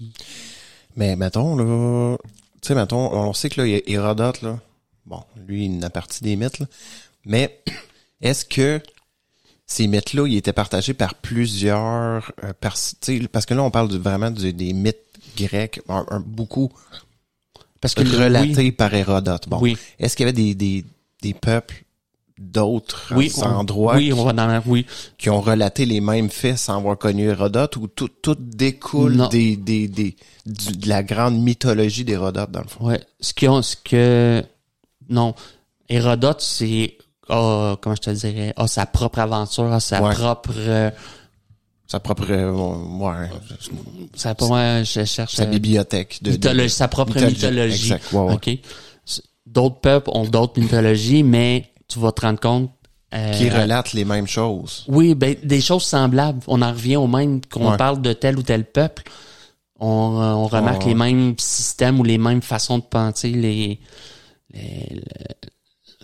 en fait, les mêmes mythes. Oui, un peu les mêmes mythes, mais avec des personnages différents puis des textes différents. OK. Je te le dirais. OK, fait que là, ils font des parallèles comme ça. Bon, lui, il parle, fait que c'est sûrement que... OK, ouais, c'est ça. Mais tu sais, même les Grecs, ils étaient forts quand même pour raconter l'histoire du monde. Ouais. Qu'est-ce qui est arrivé un peu partout. Mais c'est ça. Sauf que quand même, c'est vrai qu'ils parlaient pas de ce qui était... il y avait une limite à l'étendue de... je pense. Non, c'est ça, c'est que c'était plus sur le fait, est-ce que ces faits-là ont été relatés par d'autres peuples qui étaient pas nécessairement... qui connaissaient pas nécessairement les Grecs, donc les Amazones. Difficile à dire parce que... C'est ça qui est dur, hein, parce que ça part de toute la mythologie grecque de Monsieur Hérodote. Puis puis là, parce que là, après ça, tu relatais, bon, d'autres ont repris. Là, ça semble avancer dans le temps, donc probablement du monde qui connaissait Hérodote, qui on connaît les grandes mythologies d'Hérodote. Exactement. Fait que là, c'est pour ça que je me disais, bon, est-ce que tout descend de lui ou ça a été... Tu sais, il y avait... Oui, tu sais, je veux dire, il y avait probablement des écrits, mais très peu. Comme on disait tantôt, c'était des histoires ou des légendes qui étaient souvent peut-être racontées de façon orale de personnes. Mais quand même, tu sais, même nous autres, en 2023... On reconnaît que Hérodote a existé puis que c'était un... Ouais. Non, c'est pas de remettre en doute son existence. C'était plus, est-ce que toute la mythologie que lui a développée a eu des échos dans le monde, puis après ça, c'est qu'on a perpétré cette mythologie-là? Je pense que il a conceptualisé l'idée que la majeure partie des gens avaient déjà. C'est juste que lui, il a mis ça sous forme de livres. Il a mis ça sous forme d'un savoir, je te dirais. Tu sais, pour concilier un peu les histoires d'un peu tout le monde, qui a peut-être des différentes tribus, des différents Grecs, dépendamment de la région, qui avaient différentes histoires. Puis je pense que lui a mis ça en commun. Un peu comme la Bible, où, tu sais, qui a été une mise en commun de beaucoup de faits, de légendes et de croyances. Au contraire d'Hérodote, certains commentateurs antiques ont tendu à situer ces Atlantes en bordure de l'Atlantique, bien que la localisation de l'Atlas marocain soit mal fixée dans l'Antiquité. Ainsi rapportant d'autres sources grecques, Diodore de Sicile, qui lui consacre plusieurs paragraphes du 3e livre de sa bibliothèque historique, paru dans la 2e moitié du 1er siècle avant Jésus-Christ, situe le peuple près de l'océan et de l'Atlas, mais également pour une partie d'entre eux dans un pays de Cernés, les nommant Atlanti ou encore Cernéens. Diodore place leur histoire au temps légendaire de la mythologie et les présente comme arrivés à un assez haut degré de puissance et de civilisation. Les Atlantes doivent faire face aux Gorgones et sont vaincus par les Amazones dans une description de peuples irréels dans un récit légendaire loin d'une connaissance réelle de l'extrémité ouest de l'Afrique. Diodore place également chez les Atlantes l'origine de nombreux dieux. Ils ont été défaits par les Amazones? Ouais. C'était pas un cataclysme qu'il y avait... Le continent, oui. Le continent, oui. Mais le peuple a déjà été défait par les Amazones. Ouais. Oh. L'Atlantide, comme tel, j'ai fait un petit... un petit truc sur... L'Atlantide, ouais. L'Atlantide est une île mythique évoquée par Platon dans 2 de ses dialogues, le Timée et le Critias. Cette île qu'il situe au-delà des colonnes d'Hercule est dédiée à Poséidon, et après avoir connu un âge d'or pacifique, évolue progressivement vers une thalassocratie conquérante dont l'expansion est arrêtée par Athènes avant que l'île ne soit engloutie par les flots dans un cataclysme provoqué à l'instigation de Zeus. Oh, ok. C'est Zeus qui a coulé. Il était de même, hein? Ouais. Il est dans la foudre. Il maîtrise. Dis-tu pourquoi? Il était fâché? Non, j'ai pas de... Si le mythe a été peu commenté et a peu d'influence durant l'Antiquité, il a suscité un intérêt croissant à partir de la Renaissance. Au-delà de sa portée philosophique et politique, il a depuis donné naissance à de nombreuses hypothèses. Certains auteurs affirment que l'Atlantide est un lieu qui aurait réellement existé et qu'il serait possible de localiser. Dans le même temps, l'Atlantide inspire de nombreuses interprétations ésotériques, allégoriques ou encore patriotiques qui ont donné lieu à une abondante littérature. Au début du 21e siècle, les chercheurs restent partagés entre les partisans d'une Atlantide de pure fiction, majoritaire dans les recherches scientifiques, et ceux d'une lecture de récits de Platon basés sur des événements réels, dont la pratique relève cependant d'une démarche pseudo-archéologique. Fait que, c'est vrai parce que, en tout cas, il y a eu en tout cas, ils en ont parlé un peu à Rogan. il aurait trouvé un endroit qui ressemblerait. Oui. Oui, ben, dans justement le documentaire BAM de notre ami qui est comment cherche le scientifique là qui est Graham. Oui, ouais. tu sais qui explique que les fouilles qu'on fait, mettons comme pour rechercher les civilisations qui auraient disparu, s'arrêtent à peut-être mettons à 5 ou 10 mètres de profondeur, mais qu'il faudra aller voir à 100 mètres, à 200 mètres, à 300 mètres de profondeur. Si on juge que c'est... Ouais. D'ailleurs, lui, c'est pas dans la mer Noire ou la mer Méditerranée là qui disait qu'au bout d'aller plus profond dans l'eau. C'est la mer Méditerranée. De faire de... Qui avait commencé... c'était quoi la... C'était-tu la mer Méditerranée? Non? Ou non, dans l'Atlantique. Je pense le long des côtes de l'Amérique. De l'océan Indien. Dans ces coins-là. Ouais, je sais qu'il disait qu'il avait commencé à faire des fouilles là. Ouais. Qu'il avait découvert des trucs. C'est ça, mais qu'il c'était pas le bon qu'il fallait aller plus loin. Plus creux, parce qu'il disait que l'eau, elle aurait monté de, c'était quoi, 120 mètres? Oui, on parle de quand même 120 mètres de selon mettons, si on va dans la théorie du Dryas récent, mettons, exactement. De l'impact cosmique. Là. Oui. Ouais, absolument. C'est le petit bout que j'ai sur les Atlantes, c'est ce que j'ai trouvé. Oui, c'est quand même assez restreint. Là.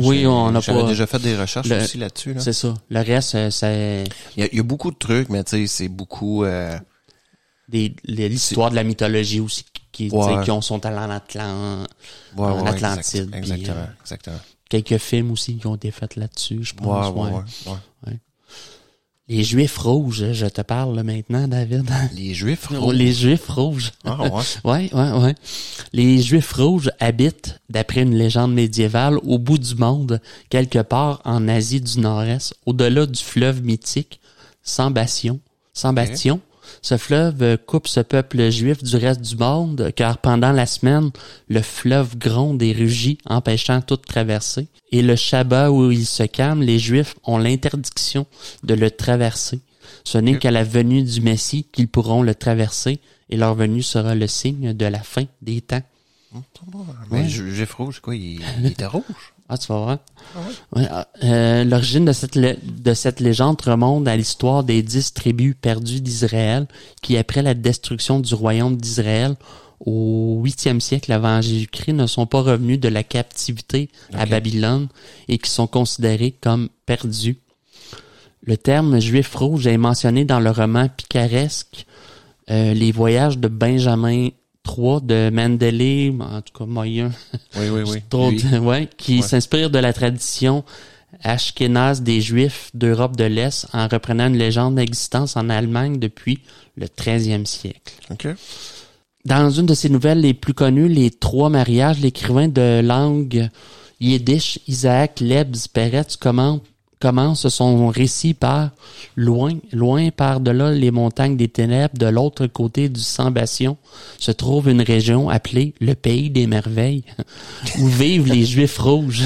What the fuck? Ah, ouais. Dans sa capitale, dans le domaine royal de la pierre de la foi, existait autrefois un grand palais de marbre blanc.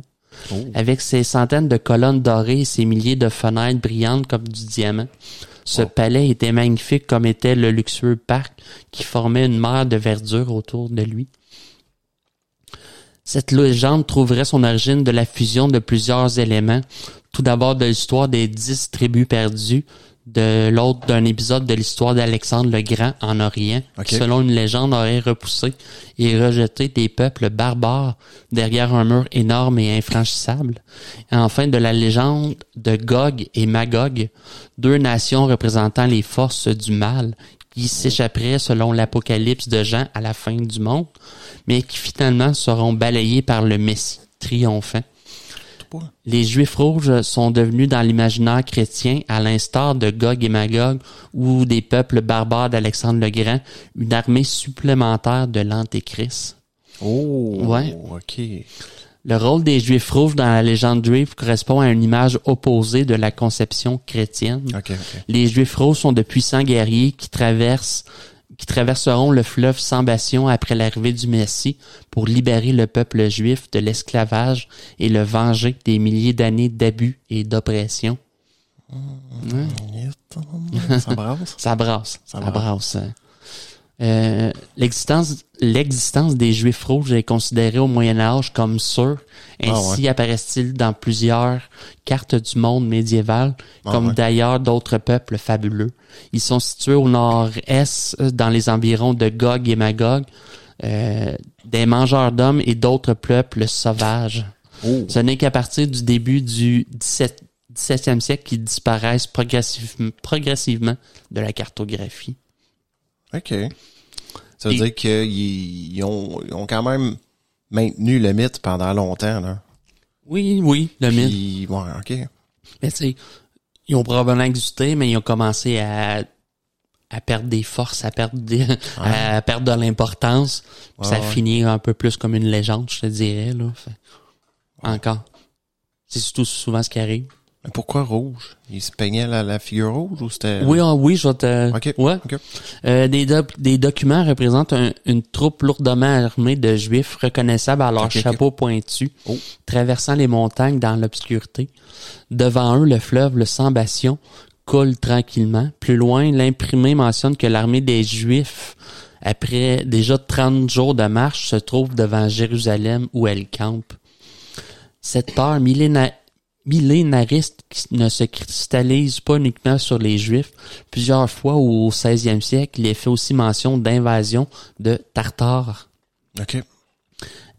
Inversement, l'attente messianique juive poussée à l'extrême à l'époque du faux messie, Sabbatai Tsevi, conduit les communautés juives à attendre de façon quotidienne des nouvelles de retour des 10 tribus perdues. OK. Origine du nom juif rouge. Ouais. Concernant la dénomination de juifs rouges, plusieurs théories ont été émises pour expliquer la couleur rouge associée à ce peuple légendaire. Au Moyen Âge, principalement en terre germanique, la couleur rouge a une connotation négative. En particulier, la barbe rousse ou les cheveux roux sont un signe de mensonge et de malice. Hey, ça, c'est chiant. Hein? Tu sais, les roux, eux autres, ils ont rien demandé. Non, c'est... Ah ouais? Ouais. T'es roux, t'es menteur. T'es mensonger et malicieux. Bon, pas autres. Tu nais roux, t'es faite. T'es faite. À cette époque-là, OK. T'es menteur et malicieux. Ouais. Wow. Les Juifs rouges ont été associés aux Khazars blancs, un peuple semi-nomade turc d'Asie centrale qui s'est converti au judaïsme et qui, d'après des sources arabes, aurait des cheveux roux et des yeux bleus. Une théorie similaire est développée par l'historien Kevin Allenbrook. Du côté juif, le rouge a une connotation plutôt positive, car associé au roi David, qui, d'après la tradition biblique, a les cheveux roux ou le teint rouge. Bon, tu vois. Comme David a terrassé Goliath, les Juifs rouges terrasseront le christianisme et l'islam ennemi des Juifs. On en revient. C'est cool, David. Mais tu sais, on comprend d'où ce que ça vient, puis tu sais que ça date pas de hier. Non. Les divers conflits dans notre monde. Ouais. Fait que c'était des roux. Ouais. Grosso modo, ouais. On est le même, l'humain, nous autres. Gang de roux, ouais, mon gars, c'est l'antéchrist. Oui, j'aime. Cette époque-là, c'était merveilleux, hein? Non, mais c'est... Je veux dire, dans chaque chose, on était capable de... On voyait soit le mal, soit la divine providence. Ouais, mais c'est ça, c'est qu'on voyait tout partout, dans chaque chose de la vie. Ouais. Chaque chose de la vie s'expliquait par un principe, mais par des choses complètement niaiseuses. Oui. Dès la fin du 16e siècle, d'après Andrew Goh, le terme juif rouge cesse d'être employé dans l'imaginaire chrétien. Mais le procédé de transmission culturelle fonctionne en sens inverse. Alors que la légende juive avait contribué au mythe chrétien des Juifs rouges, le terme des Juifs rouges est préservé dans l'imagination juive d'Europe de l'Est, non pas comme les sauvages démoniaques de l'antisémitisme chrétien, mais comme des co-religionnaires lointains et puissants jouissant de l'indépendance et de la liberté manquante aux Juifs d'Europe. Bon, tu vois. Fait que les Yiddishans ne pensent, en tout cas les partisans du Yiddish, Yiddishans, ne pensent nullement que en tout cas les Yiddishans pensent nullement que le roux, c'est nécessairement mal. OK. Ils en viennent à l'idée que, peut-être que finalement... peut-être sont corrects, là. Peut-être pas tous des menteurs et des malicieux. Le terme est employé pour les tribus perdues vivant dans un pays de merveilles supposées et réelles. OK. Là, j'en ai un autre là aussi, là, que j'ai à peu près trois lignes d'information. C'est ce que j'ai trouvé. Les macliais. Les macliais? Macliais. Macliais, OK. Oui, macliais. OK. De l'hébreu, c'est donc peut-être un peuple hébreu. Ils sont une tribu antique libyenne qui occupait la région du lac Triton dans le sud de l'actuelle Tunisie. OK. Leur nom dérive des mots grecs maclès et maklos signifiant avide ou obscène. Ah ouais, OK, c'était des... Oui. C'était des salauds, là. Oui. D'après Hérodote, leurs jeunes femmes réalisaient des batailles rituelles avec des bâtons et des pierres chaque année avec les femmes du peuple voisin des Oséens. Pline l'Ancien, peut-être, inspiré par les pratiques martiales de leurs femmes, prétendait qu'ils étaient hermaphrodites avec une moitié masculine et une moitié féminine. OK. Hérodote encore qui nous rapporte. Oui. Tu sais, tu me demandais... Il connaissait d'autres histoires que par rapport à la mythologie, tu sais. Ouais. Mais écoute, crème Hérodote, il était... Quand même. Mais il en a pas parlé beaucoup. Hermaphrodite, des femmes qui se battent. Lui, c'est dit, il m'a fait 3 lignes là-dessus. 3 lignes là-dessus. Ça va être assez. J'ai eu beau chercher. Personne voulait me parler des macliais. Personne. Fait que, à vous, chers auditeurs. Historien. Ouais, historien. Ouais. Tu sais, le gars. Parlez-moi des macliais. L'historien, là. Québécois, là. Le jeune. Laurent. Oui. On le veut. Il passe, Université de Trois-Rivières, je pense. Oui. À Trois-Rivières? Oui, Laurent, là, en tout cas. Ben oui, lui. Dénommé sur le terme. Je suis sûr qu'il nous parlera de ça. Oui, ouais. Fait que c'était des hermaphrodites qui se battaient à coups de bâton. Ouais. Belle gang. Belle gang. C'est les informations qui ont réussi à se rendre jusqu'à nous. Ensuite, je te parle maintenant des nartes. En tout cas, j'imagine que c'est des nartes, N-A-R-T-E. Nartes. Avec un des nartes. Les nartes sont des héros mythiques des légendes du Caucase, du Tchéquercès Ossète. Leurs légendes ont survécu grâce aux traditions orales malgré l'influence du christianisme et de l'islam dans la région. Ces histoires ont alors été retranscrites à l'écrit depuis la deuxième moitié du 18e siècle. Et des comparaisons avec d'autres mythologies, notamment indo-européennes, ont alors été entreprises. Le terme nart est d'origine incertaine. On retrouve le radical indo-iranien nar et le grec agner et l'irlandais nert, signifiant force ou héros. Oui, j'aime trop. Ça fait fort. Tu sais, Oui, merci. L'autre, merci. Donc, l'origine, le dieu de l'univers, Teka, le grand, qui veut dire le grand en langue tchékesse, siégeant au sommet du Bachlam Kort, le mont Kazbek, irrité par l'humanité, crée le géant des neiges Bachlam Kort, puis des nartes Hercule puissants qu'il place au pied des montagnes et des nartes cyclopéens qu'il fait habiter dans les montagnes. OK. Fait que c'est un géant, lui. C'est des géants. T'en as qui sont cyclopes, il y en a qui sont Hercule, sont puissants. Des cyclopes, un œil. Oui, cyclopéens, oui. Oui. Ouais, ça aussi, ça doit être un... C'est ça. OK. C'est un autre peuple historique. Non, pas historique. Mythique. Ouais. Julius Klaproth est le premier à évoquer l'épopée narte en 1812 dans son livre Voyage en Géorgie et au mont Caucase. Pendant la deuxième moitié du 19e siècle, l'intérêt pour les légendes nartes apparaît chez les intellectuels et recueille plusieurs légendes à l'écrit. En 1868 apparaissent des études et des traductions russes de légendes de Narth dans les notes de l'Académie des sciences. Puis en 1870, dans le recueil de données sur les montagnards du Caucase. Tu connais la région du Caucase? Qui est pas mal dans la Russie, Russie, Turquie, là aux frontières à peu près, oui. Sibérie, Mongolie, dans ces coins-là. Oui, les Caucases, qui est une chaîne de montagnes, je pense aussi. Je pense que ouais. Oui. Ouais. Okay. Mais c'est à partir des années 1880 que les véritables études scientifiques sur l'épopée Nart apparaissent avec le linguiste et folkloriste Vesvolod Miller qui publie ses études au Cette. Okay. En Europe occidentale, les textes sur les Nart n'apparaîtront qu'en 1887 grâce à Johann Heinrich Hauptmann qui traduit en allemand Miller en allemand dans un journal. S'en suivront de nombreuses autres publications et études dans les pays du Caucase et en Europe. Okay.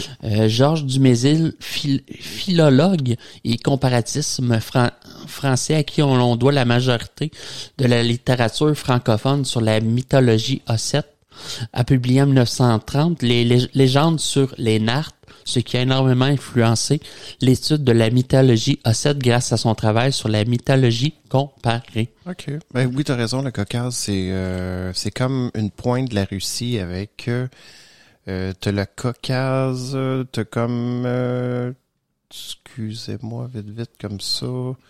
Tchétchénie, un peu en haut de la Géorgie, Arménie, okay. Turquie, parce qu'en bas, dans le fond, Géorgie, Arménie, Turquie, c'est plus la Transcaucasie. Ouais. OK. Transcaucasie. La Transcaucasie. Ouais, c'est ça. Le Caucase, c'est une région c'est une orientation. Ouais, c'est ça, dans le fond, allant de la mer Noire à la mer Caspienne, à cheval entre la Russie, Turquie et l'Iran au sud. OK. Fait que voilà. Juste pour un peu... ouais. OK. On connaît les personnages principaux qui étaient Nart. Ouais. On avait Satana, Soslan, Sirdon. Non, c'est ça. Non, c'est Satana. Okay. Ouais, c'est ça. Sirdon, Batiraz, okay. Le Nart, Kuruko, qui était présenté comme un équivalent de Prométhée. Prométhée qui était? Celui qui a donc à qui Zeus a donné la foudre. OK. Ouais. T'as smart, Zeus. Ben, il a frenté 2 éclairs. 2 éclairs. Après ça, il a pété les Atlantes. Oui, c'est Faut pas oublier Zeus, il a quand même pété les Atlantes. Ouais. Donc, il peut te frenter. Des éclairs, mais... Est-ce qu'il est fort ça? Ouais. Bon. Georges Dumézil a pu appuyer sa théorie de la division tripartite des sociétés indo-européennes en prenant l'exemple des Nart qui se divisent en 3 familles. T'as les Alé-Gaté, qui sont des prêtres, des magiciens, des bardes. T'as les Aexer-Gaté, qui sont des rois, des guerriers, des défenseurs. Puis t'as les Boraté, qui sont des agriculteurs, des artisans, des marchands. Okay. Il existe de très nombreuses variantes des différentes légendes Nart selon les régions, y compris des mythes contradictoires. Okay. La tradition orale n'a pas été uniformisée et l'épopée Nart s'est au contraire diversifiée jusqu'à ne plus avoir de cohérence. OK, ouais. C'est devenu... C'était trop. C'était trop. Les gens en parlaient, mais à chaque fois, l'histoire changeait. Ouais. Tu sais, tu connais l'humain qui trafique l'histoire. C'est ça. Je te parle maintenant des Oxiones. Connais-tu les Oxiones? Non. OK. Les Oxiones sont un peuple antique plus ou moins fabuleux mentionné par Tacite. Plus ou moins fabuleux? Oui. C'est comme, il était pas pire, mais c'était pas... Mais tu sais, et qui aurait vécu aux limites septentrionales du monde, sans doute dans les environs de la mer Baltique. Un autre, OK. Selon Tacite, on racontait d'eux qu'ils ont la tête et la face d'un homme avec le corps et les membres d'une bête. Mais il ajoute que, comme il n'y a rien de certain sur ces peuples, il n'en parlera pas. Mm-hmm. OK? Tiens ça mort. Tiens ça mort. Des hypothèses ont été avancées pour rapprocher les Oxiones. On trouve aussi Exiones ou Étionnes, qui semblent être des corruptions, des Sam ou des Kven, ou encore, pour voir dans ce nom, la racine germanique Oc pour bœuf, ou une racine ancienne Ois de Uxa signifiant cerf ou petit du cerf. Donc, on sait pas trop. On a des plein centaures. de ça. Ça ressemble à des centaures. Oui, c'est ça, oui. Ouais, centaures, là. La légende de des créatures mi-homme, mi-bête pourrait s'expliquer assez facilement dans le cas de tribus vêtues de peau de bête. Ah. De là que l'histoire avait peut-être divers. Ouais, c'est ça. Dans le fond, il y avait juste des peaux de bête. Oui, Finalement, oui. c'est rendu des centaures maléfiques. Exactement. Ouais. Exactement. Et les humains. C'est ça qu'on sait. C'est ça. Peut-être que, comme Ben, tu dis, à l'origine des centaures. C'était super simple, dans le fond. Oui, c'est du ça. monde avec des peaux. Oui. Fait que, ouais. Okay. On est fertile en imagination. Ouais, on est dedans. Les Patagons. Connais-tu les Patagons? La ouais. Patagonie? T'as doucement entendu parler? Ça non. te dit quoi, la Patagonie? Non, OK. non. Les Patagons sont une tribu mythique sud-amérindienne décrite dans les premiers témoignages européens sur la Patagonie, dont en tout premier lieu celui d'Antonio Pigafetta. Il était censé mesurer plus du double de la taille d'un être humain ordinaire. Oh. Certains témoignages l'écréditant de 3 mètres, voire plus. Les géants? Oui. Jusqu'à la fin du 17e siècle, les cartes des Amériques appelaient Regio Gigantum, oui. Région des géants en latin, cette région de l'Amérique du Sud. Des descriptions européennes de la région alimentèrent le mythe pendant 250 ans avant d'être discrédité à la fin du 18e siècle, alors même que Francis Drake avait déjà observé en 1578 les sauvages ne sont pas de si grande taille que les Espagnols le disent. Des sauvages. Encore le mythe. C'était des salauds. Hein? Et Drake, c'est le passage de Drake, dans le fond. C'est oui, c'est l'explorateur. Que je te parlais la semaine passée. Exact. Lui a remarqué, bon, les Amérindiens sont pas si grands que ça. Oui, mais tu vas voir. Oh. La première mention de l'existence d'un peuple patagon provient de l'expédition conduite par Magellan au début du 16e siècle. Ouais. Antonio Pigafetta, le chroniqueur de ce premier voyage autour du monde, a raconté la rencontre au début de l'année 1520 à San Julián. Des membres d'équipage avec un autochtone décrit comme un géant qui était tant grand que le plus grand de nous ne lui venait qu'à la ceinture. Il a précisé plus loin que le capitaine appela cette manière de gens Patagonie. Pigafetta n'explique pas les raisons de cette dénomination. Il fut longtemps supposé que le terme dérivait de pata, pied en espagnol. Okay. Et la Patagonie fut interprétée comme la terre des grands pieds. Ouais. Encore un Seigneur des Anneaux, tu sais. Ben, c'est ça. Moi, c'est ça, je vois encore. C'est pas des hobbits, c'est comme des grands. Ils ont des grands pieds. Des géants. Les pieds velus. Ou les hobbits, ouais. Les hobbits, exactement. Ouais. Ils sont dégueulasses, leurs pieds. Oui. Dégueulasses. Avec du poil. Tout le temps, ils sont sales. Puis... Hey, papa, montre-nous ton gros orteil dégueulasse. Eux autres, la mycose des zones, là. Les autres sont encore lycée. Moi, je capote quand je vois l'annonce à chaque fois. Ah, la crise de mycose dégueulasse. Le salon, coudonc, tu pognais à mycose? Ouais, j'ai la mycose. Elle est dégueulasse. Là, l'enfant, il vomit à terre. Bonne vieille mycose. On l'aime, la mycose. L'hypothèse désormais généralement retenue fait remonter ce mot au nom d'un personnage du roman de chevalerie Prima Leone de Grescia, appelé Patagon. Okay. Magellan, qui connaissait certainement ce roman, alors très en vogue, aurait associé cette créature mi-homme, mi-animal aux autochtones rencontrés en raison notamment de leur accoutrement et de leur consommation de viande crue. Ouh! Mais Magellan, il a vraiment témoigné d'avoir vu ce gars-là? Ou c'est lui qui a juste relaté? Il a relaté. Mais dans ses voyages, t'avais Pigafetta, qui était comme celui qui écrivait l'histoire un peu, là. Ouais. Puis c'est ça. OK. Probablement Magellan, ça. C'est ça, mais tu sais, encore une fois, la légende a surpassé la réalité. Oui, il y a peut-être des peuples très grands, mais l'histoire a été trafiquée, là. Ouais. Probablement. Bon, j'avoue. Plusieurs navigateurs ont contribué à soutenir l'existence des Patagons. À la fin des années 1580, Thomas Cavendish prétendit avoir vu des géants de 15 ou 16 empan. L'empan, c'est une mesure qui est du petit doigt.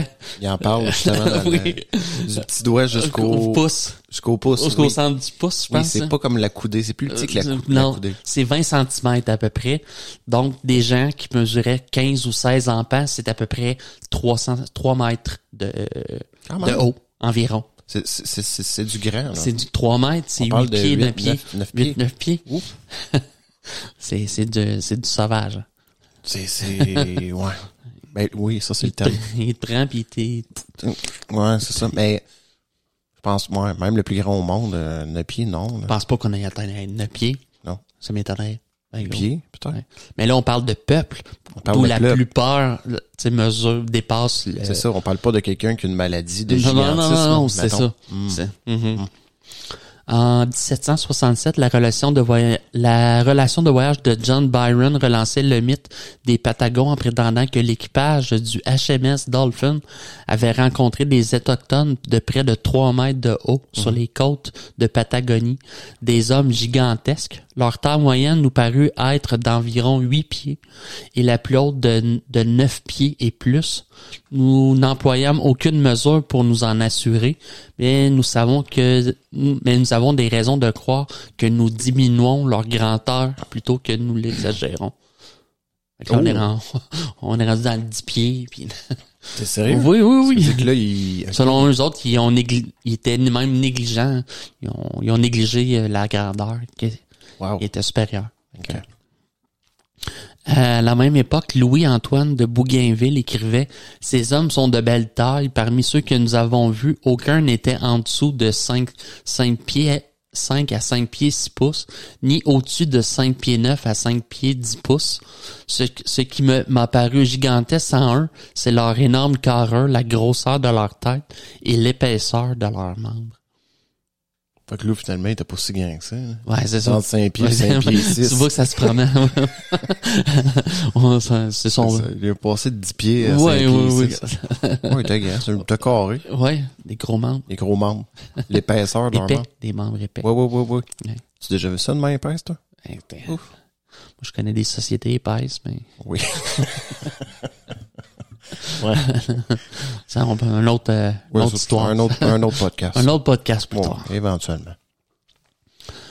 Il fut généralement admis par la suite que les géants Patagons n'étaient qu'un mythe grâce notamment au voyage d'études d'Alcide Dessalines d'Orbigny qui lui fit écrire en 1830 « Je ne voyais pas en eux des géants, mais seulement de beaux hommes ». Au 20e siècle, des études anthropométriques ont permis d'établir que la moyenne de taille chez les hommes Tehuelches, l'ethnie rencontrée par l'expédition de Magellan, était d'environ 1,80 m. Quand même, quasiment 6 pieds, 5 pieds. Notre grandeur, David? Ouais. À peu près? Plus toi. Toi, t'as un petit peu plus que 1,85 m? Ben, je sais pas. Ouais. Je sais pas en mètres, moi. Ouais. En 6 pieds.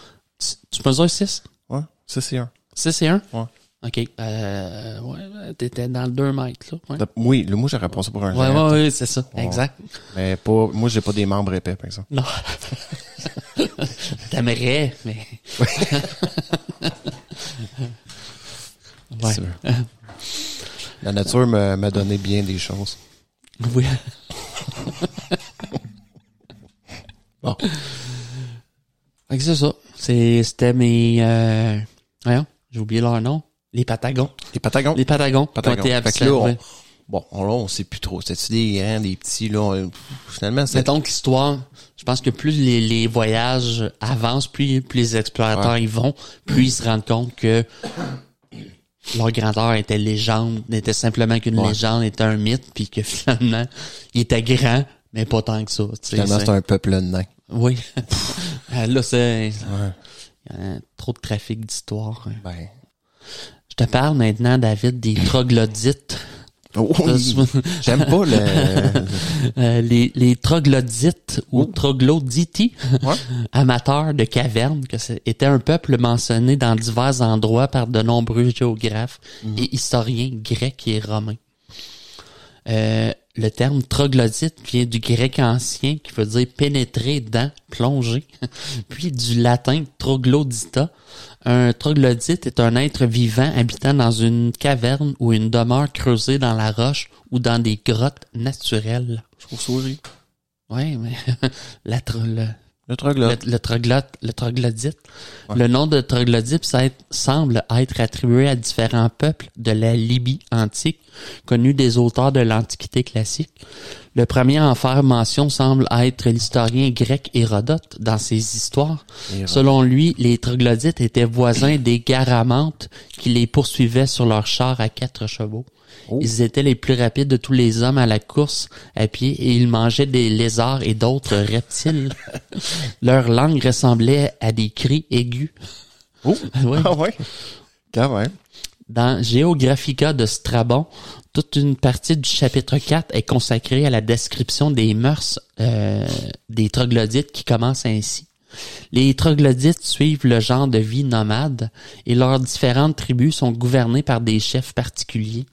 La communauté des femmes et des enfants est établie parmi eux, à l'exception des chefs, et celui qui commet un adultère avec la femme d'un de ces derniers est condamné à une amende qui consiste en un mouton. What the fuck, un mouton? Tu dis, ouais, t'as couché avec la femme de ton chum. Un mouton. T'as donné un mouton. Chris, il y en a qui se ramassent avec 200-300 moutons. Oui, ça n'a plus quoi faire, les femmes se peignent soigneusement avec de l'antimoine.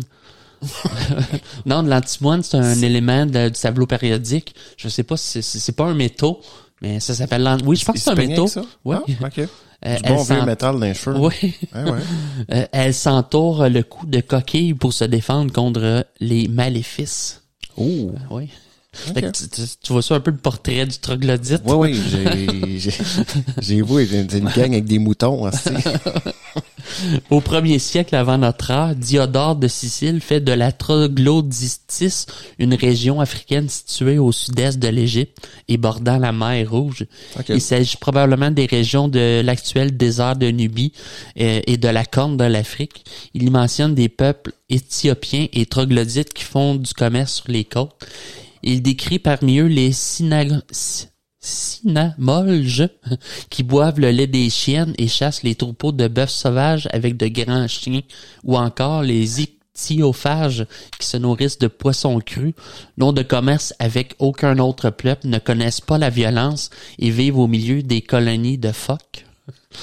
Les troglodytes, appelés aussi nomades parce que ce sont des pasteurs, vivent dans les régions désertiques et semi-désertiques à l'ouest du Nil. Leur richesse est constituée de troupeaux de bœufs. Très belliqueux, ils forment des clans rivaux qui s'affrontent dans des guerres sanglantes. Ils sont très habiles dans le maniement de l'arc et dans le jet de pierre. C'est contradictoire. Oui, je sais que c'est comme oui. Il disait, c'est des peuples pacifiques qui connaissent pas la violence. C'est ça. Puis là, ils s'entretuent. Oui. Puis là, ils mangent du phoque en Afrique. Y a-tu des phoques en Afrique? Oui, t'as des phoques de... Ouais. Oui. Le phoque ne se retrouve pas... Non, je sais. Mais là, c'est parce que là, sur le bord du Nil, je me dis, y a-tu des phoques qui sont jusque-là? Peut-être qu'ils arrivent de la Méditerranée. Ben, c'est des morses, là. Ouais, des morses. On dit des phoques. Correct. Ils ont des troupeaux de bœufs puis ils ont bien du mouton. Okay. Ben, tu sais, je pense qu'ils sont belliqueux entre eux autres, mais ils s'attaquent pas à d'autres tribus. Okay. C'est ça. Je pense plus que c'est ça qu'il fallait comprendre. Okay. Les troglodytes appelés aussi nomades parce que ce sont des excuse-moi. Très belliqueux, ils forment des clans rivaux qui s'affrontent dans des jets de pierre qu'ils apprennent dès l'enfance. Oh. La tribu des Mugabares est particulièrement puissante. Ces guerriers usent d'un bouclier de cuir, d'un gourdin et de javelines. Les troglodytes luttent entre eux et contre les autres pasteurs, donc contre les autres tribus, libyens ou éthiopiens, afin de prendre le contrôle de points d'eau et des meilleurs pâturages. Courageux, ils n'hésitent pas à lutter contre des bêtes féroces, mais ils craignent le taureau sauvage. Diodore nous dit encore qu'ils enterrent leur mort en riant sous un monticule de pierre. En riant? Oui. T'es mort. Ah ouais. Ils mettent en dessous les pierres. Ah ouais. Est-ce un autre de plus? Ouais. Ouais. Mais moi aussi, j'avais remarqué l'espèce de... Parce qu'ils disent qu'ils sont pas belliqueux, mais qu'ils le sont finalement. Mais je pense... dans le fond, c'est tu disais dans le fond au début qu'ils connaissaient pas la violence. Oui. En fait, entre eux autres. C'est entre eux autres, c'est entre boys. Entre boys, on a le droit de se poignarder. C'est ça. Un bon coup de lance, c'est entre les deux omoplates. Là. Toujours bien. Et puis là, tu l'enterres en riant après. Oui, c'est pas... Ils sont également cités par Pline l'Ancien qui décrit le commerce que les troglodytes font des escarboucles venus d'Éthiopie avec les garamantes. Ils sont encore cités comme étant voisins de ces derniers lors de l'expédition menée contre les garamantes par Septimus Flaccus en 67 de notre ère. Dans son histoire naturelle, le naturaliste Pline l'Ancien donne une description des troglodytes tout en les associant à divers peuples plus ou moins mythologiques.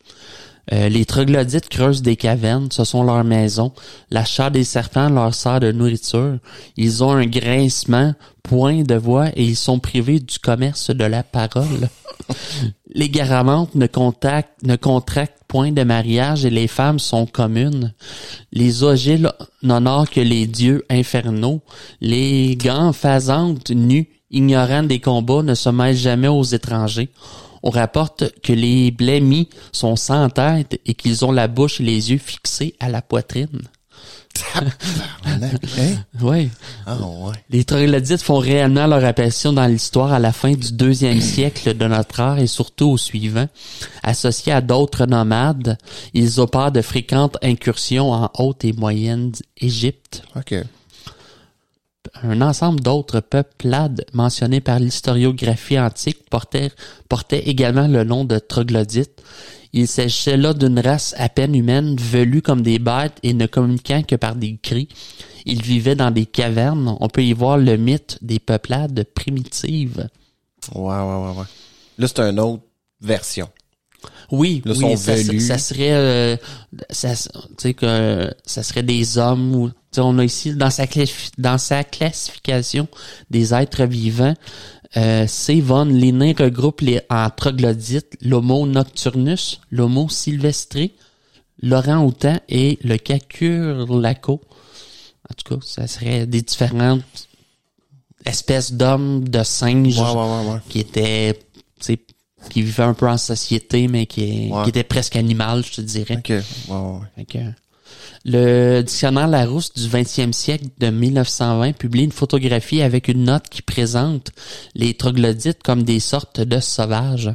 Ainsi, les auteurs rapportent que Pline l'Ancien, Ptolémée et Strabon ont parlé des troglodytes. Selon Strabon, ils ne cultivaient pas la terre, mais habitaient les anfractuosités des rochers et vivaient des produits de leur chasse. Les femmes et les enfants étaient en commun. Ils mangeaient aussi les serpents, au dire de Pline. Ils n'avaient aucune langue fixée, mais poussaient de simples cris gutturaux. OK, quand même. Ben, écoute, pas plus que ça, ça.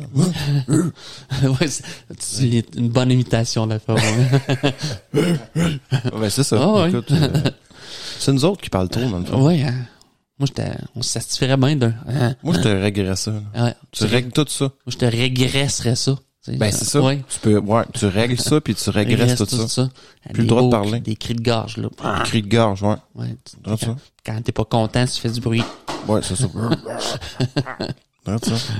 Parce que c'est comme ça qu'on commence dans la vie. Oui. Les bébés. Les bébés. Les bébés, ils font des borborigues. Oui. Oui.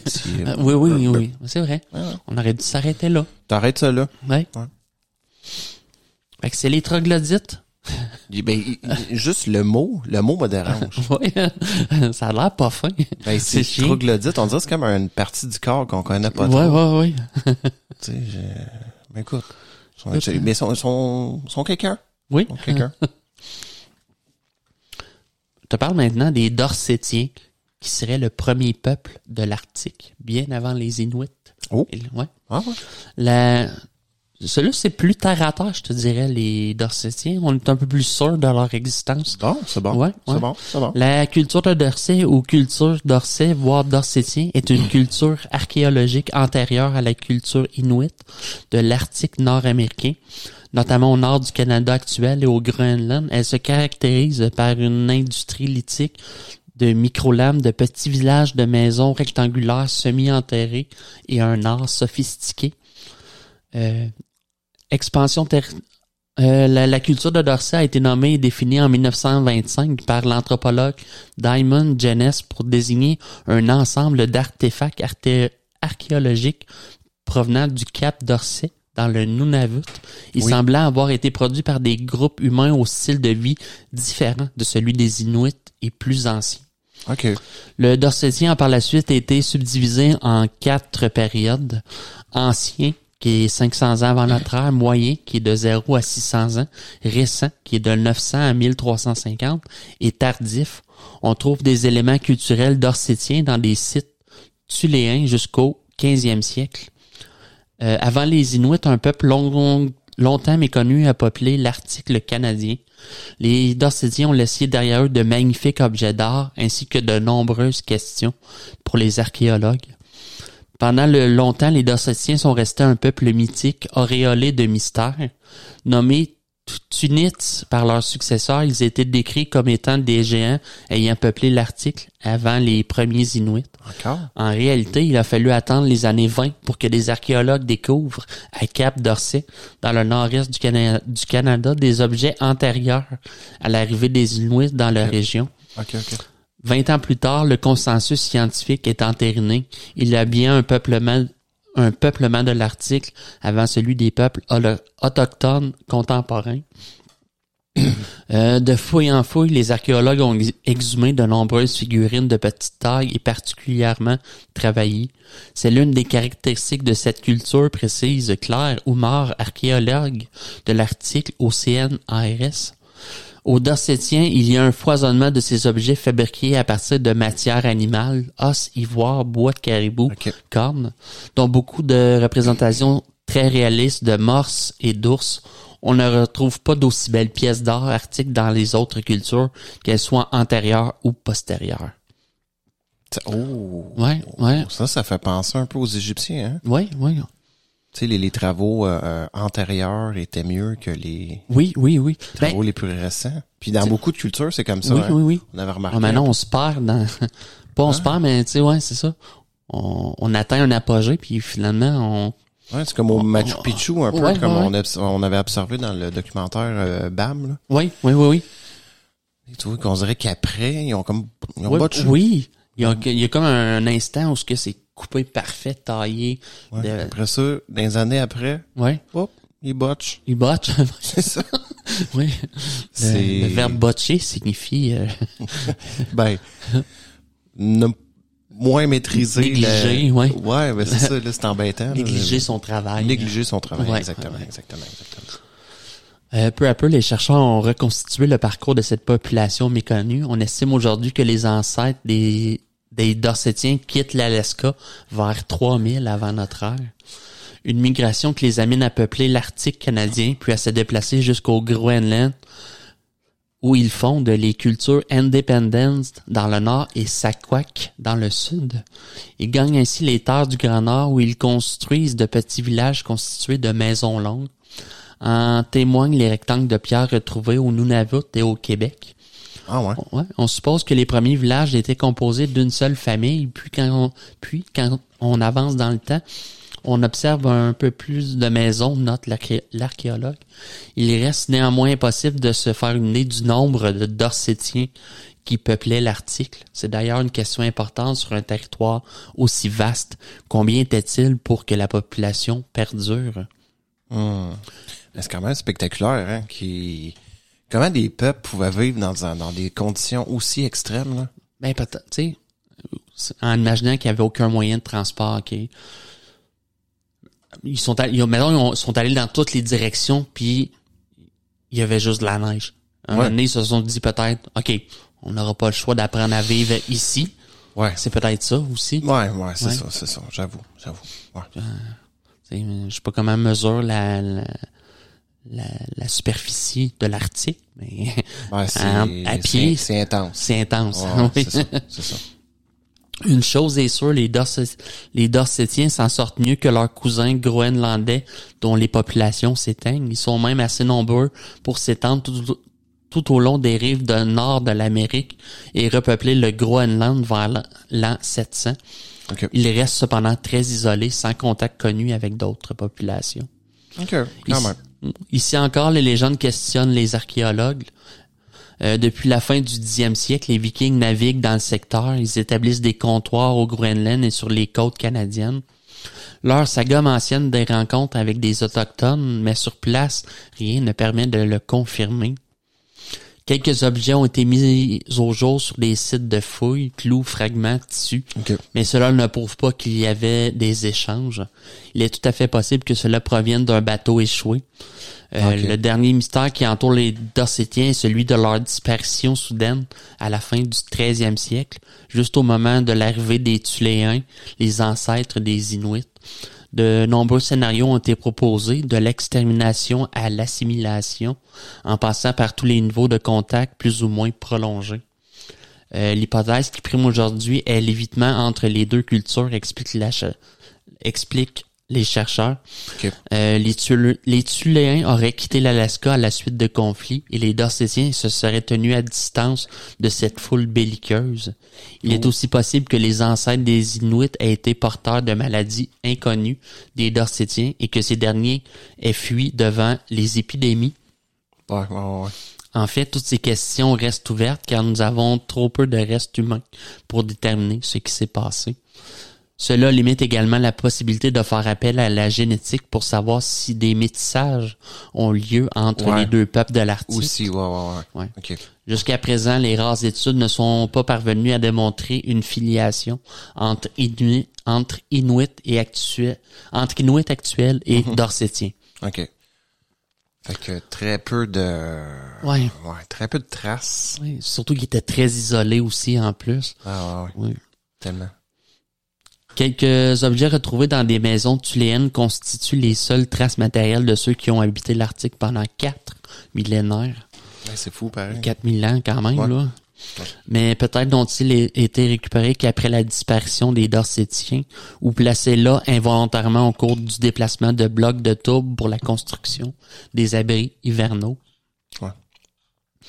Un dialecte de l'est du Groenland issu d'un mélange entre le thuléen et une langue inconnue intrigue aussi les spécialistes des peuples pré-inuits. Est-ce un reste de Dorsétien? Peut-être. Probable. Mais dans tout ce que je t'ai présenté, c'est probablement le peuple qui est le plus loin du mythe et plus proche de la réalité, peut-être, là. Exact. On sait qu'on est quand même, on sait que c'est pas des Inuits, on leur reconnaît une forme d'art spécifique, mais. Exact. Non, c'est ça. Parce que toutes les autres que tu as nommées, on n'a aucune forme à part que des représentations, peut-être, artistiques, sinon des mythes, des écrits. Mais ils ont même pas d'écrits, je pense. Non, mais dans le sens que des écrits, en fait, des gens qui relatent. Oui. Dans le fond, ces peuples-là. Mais tandis que les Dorsétiens, c'est ça? Oui, on a vraiment des traces physiques de leur passage. Oui, exactement. Oui, c'est ça, exactement. J'en viens à mes races racines, David. Tes races racines? Mais, oui, ce que tu avais parlé. Oui, ce que j'évoquais. Les 7 races racines. Qu'est-ce que c'est que ces races racines-là? Non, ça pas, hein? Ah, c'est bon. Les races racines ou races mères sont des étapes de l'évolution humaine dans la cosmologie ésotérique de la théosophiste Elena Petrovna Blavatsky, comme décrit dans son livre La doctrine secrète en 1888. Okay? Ces races existaient principalement sur des continents aujourd'hui perdus. Rudolf Steiner et les auteurs théosophes ultérieurs ont appelé les périodes de temps associées à ces races époques. Steiner a estimé que le terme race n'était plus adéquat pour l'humanité moderne.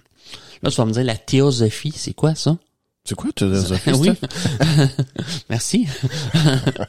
La théosophie est une attitude philosophique et religieuse et une forme spécifique de recherche spirituelle qui signifie étymologiquement sagesse de Dieu.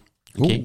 OK. Le terme théosophie, Sophie, revêt néanmoins deux significations distinctes. La première fait référence à un ensemble de doctrines ésotériques qui auraient traversé l'Antiquité et se seraient continuées en Occident à travers notamment la théosophie chrétienne allemande représentée par Jacob Boehme au XVIIe siècle. Okay. La seconde désigne la théosophie moderne ou théosophisme, se référant alors à la société théosophique. Selon l'historien James Webb, qui a un nom le concept occulte de races préhistoriques successives, tel qu'adopté plus tard par Blavatsky, a été introduit pour la première fois par l'auteur français Antoine Fabre d'Olivet dans son Histoire philosophique du genre humain. En revanche, l'historien Goff Jensma affirme que le concept de race racinaire a d'abord été articulé dans le livre ésotérique néerlandais Wera Linda, qui a été traduit en anglais par William Sandbach en 1876. Okay. Également, avant Blavatsky, les races racines ont été décrites par le théosophiste anglais Alfred Percy Sennett dans Esoteric Buddhism. Okay. Pour certains écrivains post-théosophiques tentant de réconcilier la science géologique actuelle avec certains enseignements théosophiques antérieurs, ont assimilé la Lémurie à As-tu déjà entendu parler de la Lémurie? OK. Non.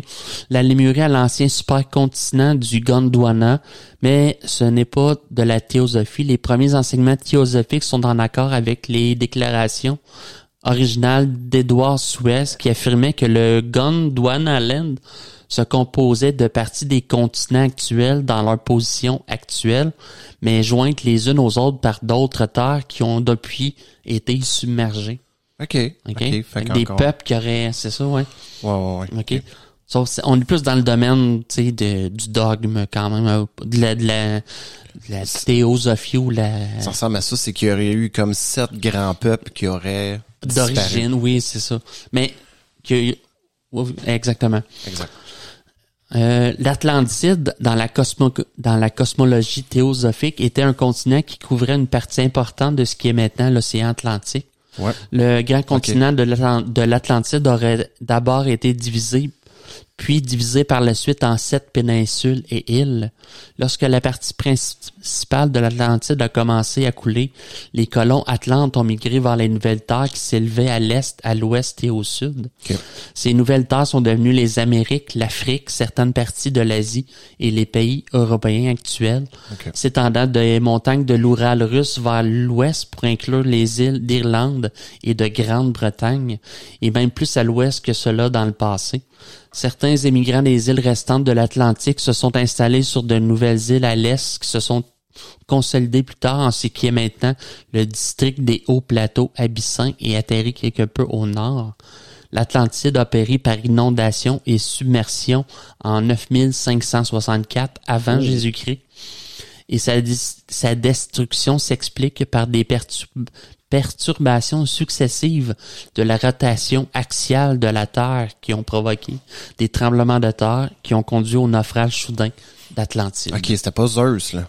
Non, c'était pas Zeus, c'était vraiment... Ouais.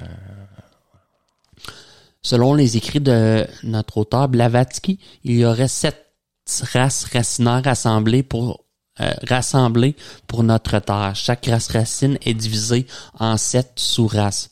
Seules 5 races racinaires sont apparues à ce jour. La 6e devrait émerger au 28e siècle, donc en 2800. Oui. Quand même. Francis Bacon, que la théosophie considère comme le légendaire conte de Saint-Germain, dans son ouvrage de New Atlantis, décrit une civilisation potentielle future qui vit sur une terre appelée Ben Salem. Ah, ouais. Quand même, OK. Donc, la première race racine... La première race racine était éthérée, c'est-à-dire qu'elle était composée de matière éthérique. Tu sais, le fameux éther qui composait la réalité. OK. Il se reproduisait en se divisant comme une amibe. La Terre se refroidissait encore à cette époque. La première montagne à sortir de l'océan primitif orageux a été le mont Méru. OK, fait que là, eux autres, là... C'est des masses. Oui, non, c'est ça. Fait que eux autres, là, de Darwin, là, ils l'ont dans le cul, là. Assez probablement. Ouais, la théorie de l'évolution. Il est pas parti avant, non, c'est ça. OK, ben c'est... OK. Okay. Fait que eux autres, c'est des boules de terre. Ouais, c'est des boules qui se divisent puis ils forment... C'est ça. Ça couple. Ouais, probablement. Probablement. Hermaphrodite, je te dirais. Ben, oui. Non, mais tu sais, ils se divisent, c'est qu'ils ont pas besoin de se reproduire, c'est que chaque... Ils se divisent en deux, puis les deux se divisent en deux. Oh, fait que, ça devient pyramidal. Un cancer. Un cancer, oui, comme un cancer, voilà. Pas bon, ça. Puis, si je te demande, la deuxième race racine qui sont les hyperboréens. Que je te parlais tantôt. OK. Oui. OK. La deuxième race racine vivait à Hyperborée. La deuxième race racinaire était de couleur jaune doré. Bon, OK. Oui, l'Hyperborée comprenait ce qui est maintenant le nord du Canada, le Groenland, l'Islande, la Scandinavie, l'Asie du Nord et le Kamchatka. Le climat était tropical car la Terre n'avait pas encore développé d'inclinaison axiale. C'est ce qu'on, c'est ce qu'on disait tantôt. Ouais. Le nom ésotérique de leur continent est Plaksha, excuse-moi. Okay. Ils s'appelaient eux-mêmes les Kimpursha. Ils se sont reproduits en bourgeonnant. Non, mais ça allait bien. Je me disais, bon, là, il va me ramener les hyperboréens, c'est correct, tu sais. Je me dis, bon. On a passé d'amibes reproducteurs à... Ben là, on voyait les terres qui se divisent et qui là, eux autres, ils bourgeonnent. Ouais, de l'autre. Puis là, c'est ça, oui. Les hyperboréens sont nés de cet éther, puis finalement, eux autres bourgeonnent. Je sais pas, il y a des bébés qui leur poussent sur le... beau. C'est pas beau. C'est pas beau, non. J'avoue que c'est pas beau, David. Je veux pas me reproduire en bourgeonnant. Non. On veut pas voir ça. On veut pas ça. On veut pas. Ensuite, cette deuxième race sont devenus la troisième race racine, les Lémuriens. OK. Oui. Eux autres, ils faisaient quoi? Tu vas voir. J'ai pas hâte. La troisième race racine, le Lémurien vivait en Lémurie. Le nom ésotérique de la Lémurie est la Chalmalie. La théorie, selon les théosophes, existait dans une grande partie de ce qui est maintenant l'océan Indien, y compris l'Australie et s'étendant dans l'océan Pacifique Sud. Ces derniers vestiges sont le continent australien, l'île de Nouvelle-Guinée et l'île de Madagascar.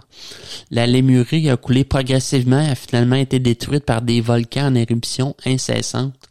À la fin du 19e siècle et au début du 20e siècle, les géologues pensaient que l'âge de la Terre n'était que d'environ 200 millions d'années, car la datation radioactive n'était pas encore connue, de sorte que les époques géologiques aurait eu lieu beaucoup plus tard qu'on ne le pense aujourd'hui. Ouais. Selon la théosophie traditionnelle, la race racinaire lémurienne a commencé il y a 34,5 millions d'années, au milieu de ce que l'on croyait alors être le Jurassique. Ainsi, les habitants de la Lémurie coexistaient avec les dinosaures. Oh! Oui. Ça, il était chumé? Oui, mais il y aurait eu le... OK. Ouais.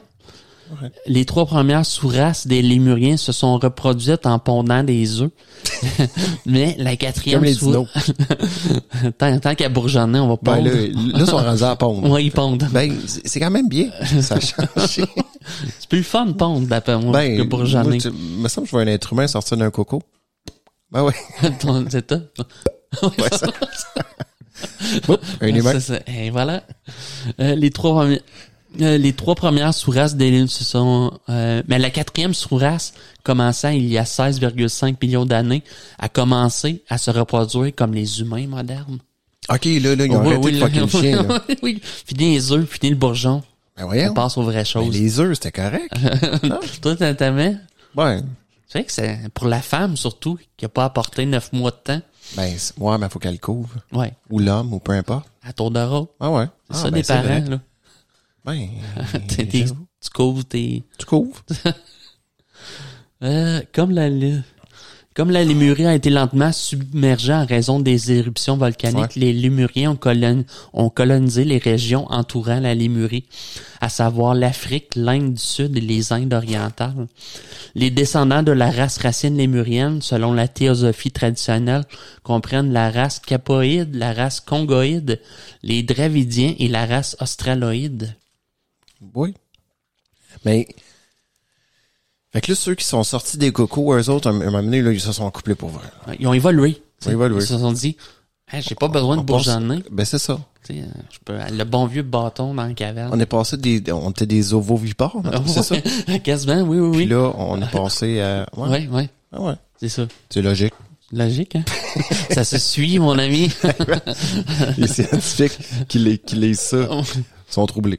Ben oui, oui. Ben, c'est correct. C'est plus pour l'imaginaire. Non, mais c'est quand même, c'est spectaculaire. Ça vaut la peine. Ça vaut la peine de connaître ça. Ah ouais. Donc, ces races, ces lémuriens-là sont devenus la 4e race racine qui sont les humains, non? C'est ceux qui habitaient Atlantis, l'Atlantide.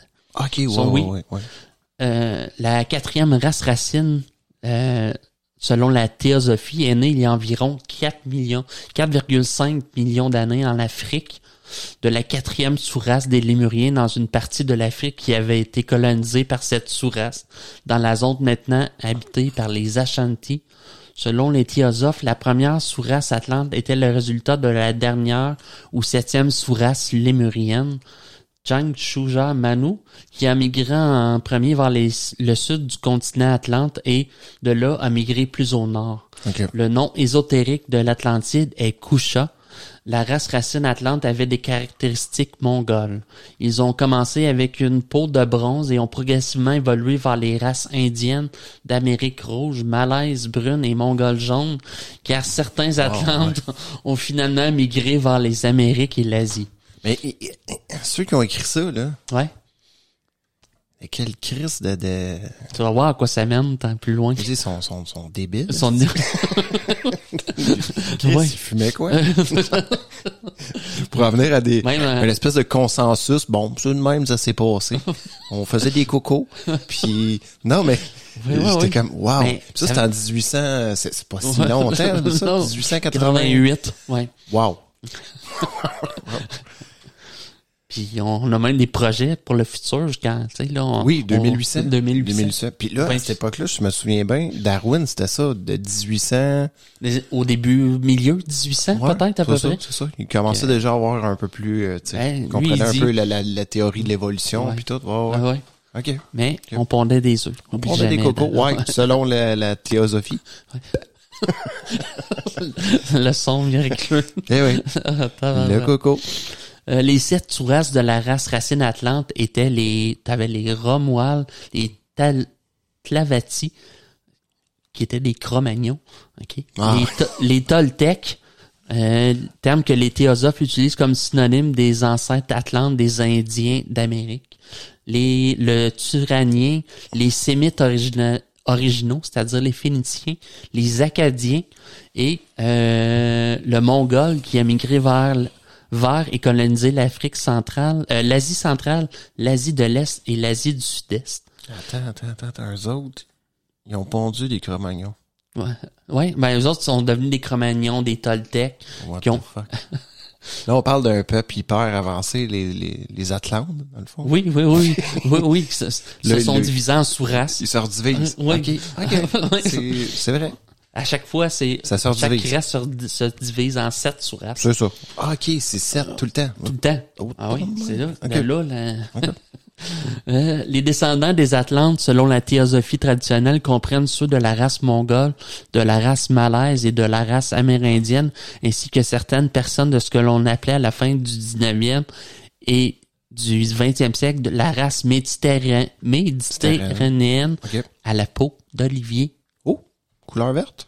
Non, mais je pense... la couleur des oliviers. Ouais. Voilà. Okay. OK. Je voulais te parler, la civilisation de l'Atlantide. Pendant la longue période de temps où l'Atlantide était dirigée par les Toltecs, les ancêtres des Amérindiens, la civilisation de l'Atlantide était à son apogée. Okay. C'était la période entre environ 1 900 000 ans, appelée l'âge d'or de l'Atlantide. Les Atlantes avaient beaucoup de luxe et de commodité. Leur capitale s'appelait la ville des Portes d'Or. À son apogée, elle comptait 2 millions d'habitants. Il y avait de vastes aqueducs menant à la ville depuis un lac de montagne. Les Atlantes avaient des dirigeables propulsés par le vril, pouvant accueillir de 2 à 8 personnes. C'est pas mal. Le système économique était socialiste comme celui des Incas. Les Atlantes ont été les premiers à développer la guerre organisée. L'armée a déployé des cuirassés aériens propulsés par des vrils qui contenaient de 50 à 100 combattants. C'est bon, Ces quand même. cuirassés aériens ont déployé des bombes à gaz toxiques.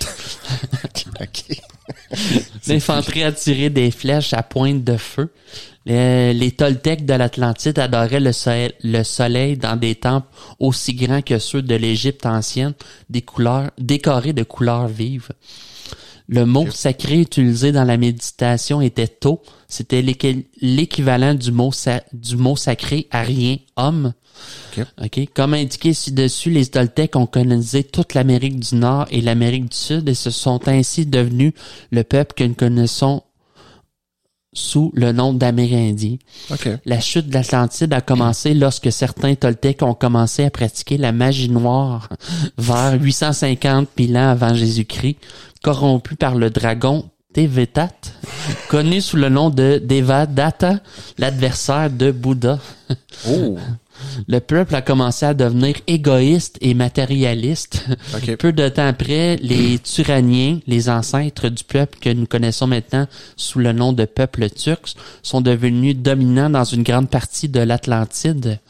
Les Turaniens ont continué la pratique de la magie noire qui a atteint son apogée environ 250 000 ans avant Jésus-Christ et a continué jusqu'au naufrage final de l'Atlantide, bien que les magiciens blancs s'y soient opposés. Oh, il y avait comme Gandalf. Gandalf, hein? Oui, oui. Gandalf, puis comment il s'appelle l'autre? Saruman. Ouais. Okay. Qui est Saruman le blanc, mais qui est noir en dedans. Ouais. Puis tu sais, t'as Gandalf le gris, qui est Gandalf. Le blanc. Le blanc. Ouais. Il est fort, Gandalf. Lève-moi. Ouais, moi aussi. Gandalf. Ouais. Il en choke de la pierre. Oui. Il en pompe de la poffe après sa pipe. Comment il appelle ça? De l'herbe... Ouais, je cherche Trop d'herbe, oui. En tout cas, ouais, son herbe là. Il est basé. Oui, il est basé. Les magiciens noirs utilisaient des sorts magiques pour élever des chimères homme-animal. Ils possédaient une armée composée de chimères qui étaient des composites composés d'un corps humain avec des têtes de prédateurs féroces, tels que des lions, des tigres et des ours qui mangeaient des cadavres ennemis sur le champ de bataille. La guerre entre les magiciens blancs et les magiciens noirs s'est poursuivie jusqu'à la fin de l'Atlantide. Les maîtres de l'ancienne sagesse ont averti par télépathie leurs disciples, les magiciens blancs, de fuir Atlantis dans des navires pendant qu'il est encore temps de sortir avant le cataclysme final. Comme indiqué ci-dessus, la submersion soudaine finale d'Atlantis en raison de tremblements de terre s'est produite en 9564 avant Jésus-Christ. Mais c'est ça, Gandalf, il dit ça?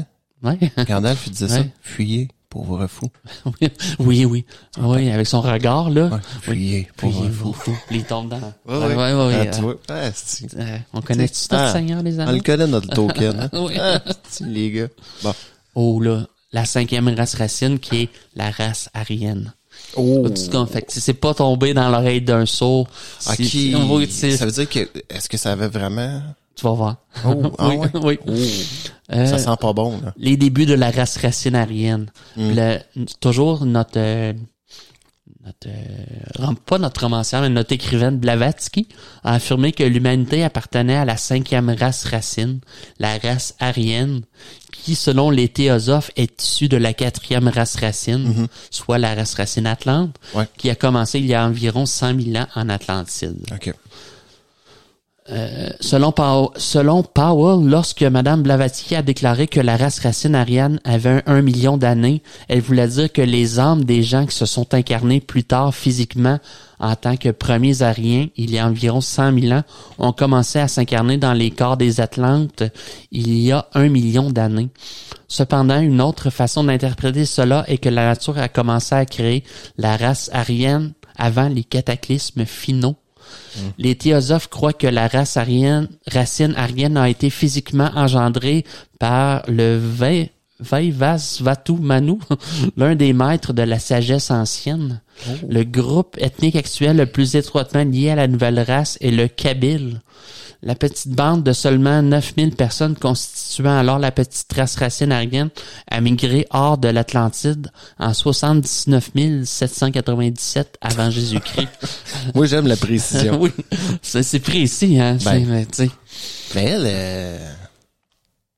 C'est ça la théosophie, David. Non, c'est oui, ça. Oui. Mais c'est quoi? C'est une forme de religion? Ou c'était De vraiment... croyance, oui. De croyance. Oui, un peu. Ouais, D'explication non archéologique de l'évolution des peuples. Ouais, une explication à la mort moelle-neu. Oui, à la mort. C'est oui, beaucoup. Mais elle a créé... C'est elle qui a créé un peu la théosophie. Je suppose qu'elle a pris ces informations. De où? Non, ça t'aide. Ouais, mais c'est comme la Bible, ça existait pas, puis un moment, pouf. Ouais, c'est ça. Ouais, c'est ça. Hey, tu vas m'enregistrer ça sur la console. C'est le 20 matin. Oh, on va écrire ça. On va écrire ça. Les bardes de la nouvelle race racine blanche se sont référés poétiquement à la nouvelle race comme étant de couleur lune. Un petit groupe de ces migrants aryens d'Atlantis s'est séparé du corps principal des migrants et s'est dirigé vers le sud jusqu'au bord d'une mer intérieure de ce qui était alors un Sahara verdoyant et luxuriant où ils ont fondé la cité du soleil. Le principal groupe de migrants poursuivit sa route vers une île appelée l'île Blanche au milieu de ce qui était alors une mer intérieure de ce qui est maintenant le désert de Gobi où ils ont établi la ville du Pont. La ville du Pont a été construite juste en dessous de la ville éthérique appelée Shambhala où les théosophes croient que la divinité gouvernante de la terre, Sanat Kumara, habite.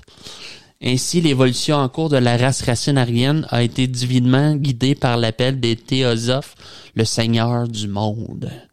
Quand même. Le nom ésotérique de l'ensemble de la surface terrestre actuelle de la Terre, c'est-à-dire l'île du monde, les Amériques, le continent australien et l'Antarctique pris dans leur ensemble est Cruncha. Cruncha. Pas crunchy. Non, c'est Cruncha. OK. Blavatsky relie constamment la race physique aux attributs spirituels tout au long de ses œuvres. La différence intellectuelle entre l'Arien et d'autres nations civilisées et des sauvages comme les insulaires de la mer du Sud est inexplicable pour tout autre motif. Aucune quantité de culture ni des générations de formation au milieu de la civilisation. Blavatsky a décrit la 5e race aryenne avec les mots suivants. Les races aryennes, par exemple, variant maintenant du brun foncé, presque noir, rouge, brun, jaune, à la couleur crémeuse la plus blanche, sont pourtant toutes d'un même et même stock. La 5e race racine est jaise d'un seul ancêtre qui aurait vécu il y a plus de 18 millions d'années et également 850 000 ans au moment du naufrage des derniers vestiges du grand continent de l'Atlantide. OK. Elle prophétise également la destruction des échecs raciaux de la nature alors que la future race supérieure monte. Tu vois-tu qu'il y en a qui n'ont pas pris ça? Ouais. Ainsi, l'humanité course après course effectuera son cycle de pèlerinage. Les climats changeront et ont déjà commencé. Chaque année tropicale après l'autre et en abandonnant une sous-race, mais pour engendrer une autre race plus élevée sur le cycle ascendant. Tandis qu'une série d'autres groupes moins favorisés, les échecs de la nature, comme certains hommes, disparaîtront de la famille humaine sans même laisser de traces. Ça fait mal. C'est ça, ouais. C'est pour ça que je te disais tantôt, tu sais. Non, mais c'est ça, je me demandais, tu sais, mettons, est-ce que c'est des termes qui ont été repris par... Tu sais, mettons, est-ce que Hitler... a fait sa philosophie. Tu sais, est-ce qu'il avait étudié la théosophie? D'après moi, oui. Tu sais, pour voir, là, comme la race supérieure qu'il voulait, là, moi, je pense que oui, que ça part de là, là. Ouais. Les sous-races de la 5e race raciale aryenne comprennent la première sous-race, l'hindou, qui a migré dans la ville du Pont sur l'île Blanche au milieu de la mer intérieure de Gobi vers l'Inde en 60 000 avant Jésus-Christ. La deuxième sous-race, l'Arabie, qui a migré de la ville du Pont vers l'Arabie en 40 000 avant Jésus-Christ. La troisième sous-race, la Perse, qui a migré en Perse en 30 000 avant Jésus-Christ. Et la quatrième sous-race, les Celtes, qui a migré vers l'Europe occidentale à partir de 20 000 ans avant Jésus-Christ. On dit que les Grecs mycéniens sont considérés comme une ramification de la sous-race celtique qui a colonisé l'Europe du Sud-Est. Et la cinquième sous-race, la teutonique, qui a également migré vers ce qui est maintenant l'Allemagne à partir de 20 000 ans. Ah, tu vois-tu? Voilà. Ouais. Avant Jésus-Christ, les Slaves sont considérés comme un rejeton de la sous-race teutonique qui a colonisé la Russie et ses environs. Un rejeton. Wow. Mais son texte, à elle, est-ce que son texte, mettons, ça crée polémique à l'époque? Est-ce que c'était considéré comme raciste ou... Non, je pense qu'elle a, tu sais, comme on a vu, t'as-tu vu que la race aryenne, c'est autant des Noirs, tu sais. Oui, c'est un peu tout le monde. Mais c'est plus l'interprétation probablement que d'autres ont voulu faire après, là. Oui, je te dirais que oui. Puis un moment, tu vas voir un petit peu plus loin, on va tomber dans l'eugénisme, puis dans la perfectibilité de la race. Tu comprends? Oui, on atteint ce point-là. OK. C'est ça. Ça a dégénéré. Ça dégénère, ouais. C'est l'humain. Ça a déjà dégénéré, selon moi, depuis le début. Ouais, depuis le début, ça va loin. À Silver matin. Oh, m'a écrit ça. C'est ça. Toujours selon Blavatsky, la 6e sous-race de la race racine aryenne commencera à évoluer dans la région des États-Unis au début du 21e siècle. Ça, selon elle. Elle a écrit ça en 1888. Je dirais qu'il n'y a pas grand-chose qui évolue aux États-Unis, mais bon. Cette 6e sous-race de la race racinaire aryenne serait appelée la sous-race australo-américaine et est considérée par les théosophes comme étant désormais issue de la sous-race teutonique de la race aryenne en Australie et dans l'ouest des États-Unis. Voilà. De nombreux individus de la nouvelle sous-race sauront être nés en Californie. Et ces régions avoisinantes, c'est-à-dire que la sous-race australo-américaine provient des groupes ethniques anglo-américains, anglo-canadiens, anglo-australiens et probablement aussi anglo-néo-zélandais. C'est tous des Anglais. Fait que là, tu vois, on commence à spécifier. Ça spécifie, faut que ce soit des Anglais. Oui, c'est ça, on commence là. C'est ça, OK. La sixième ou sous-race australo-américaine possédera certains pouvoirs psychiques et pour cela, le corps pituitaire sera développé, donnant ainsi un sens supplémentaire, celui de connaître les émotions astrales dans la conscience de veille ordinaire. Là, c'est toujours elle qui écrit ça. Oui, c'est toujours, on est toujours... Mais tu sais, là, elle commence OK, elle commence à devenir un peu sa déchéance. Oui. OK. Ouais. On peut dire qu'en général, la 6e sous-race apportera la sagesse et l'intuition, mélangeant tout ce qu'il y a de mieux dans l'intelligence de la 5e sous-race et l'émotion de la 4e. OK. La 6e. Selon C.W. Leadbeater, une colonie serait établie en Basse-Californie par la société théosophique sous la direction des maîtres de la sagesse ancienne. Au 28e siècle pour l'élevage sélectif intensif eugénique de la 6e race racine. Okay. On y est là. Le maître Moria s'incarnera physiquement afin d'être le Manu ou progéniteur de cette nouvelle race racine. À ce moment-là, le monde sera alimenté par l'énergie nucléaire et il y aura un seul gouvernement mondial dirigé par une personne qui sera la réincarnation de Jules César. Hey man.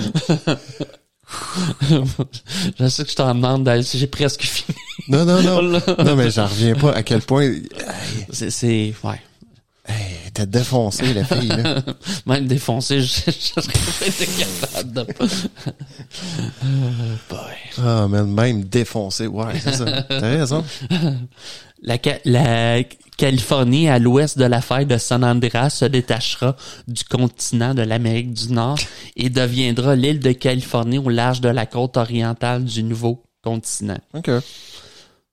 Victor Schoumin a proposé une définition et une classification de l'homo spiritualis, l'homme spirituel, la 6e race racine composée de 8 sous-espèces. L'Anabiosis spiritualis, en tout cas, le Sientala spiritualis, l'Aurora spiritualis, l'Ascensus spiritualus, le Vocatus spiritualus, l'Illuminatio spiritualis, okay. le Creatio spiritualis, puis pour atteindre au Servitus spiritualis. OK. Ça, c'est la... Ouais, c'est ça. C'est des variantes. C'est des variantes. C'est des variantes. Chacun leur rôle. Oui, c'est ça. Ouais, t'as l'homme, t'as le scientifique, tu sais, t'as le serviteur, t'as le créatif. Ouais, t'as l'artiste. Là, ouais. Finalement, pour arriver à la 7e race racine, proviendra de la 7e sous-race de la 6e race racine sur le futur continent sur lequel la 6e race racine vivra et qui proviendra de l'océan Pacifique. Mais là, ça va être en 2800, c'est ça? Le continent qu'ils habiteront est appelé ésotériquement Pushkara. Pushkara. Une autre bonne partie.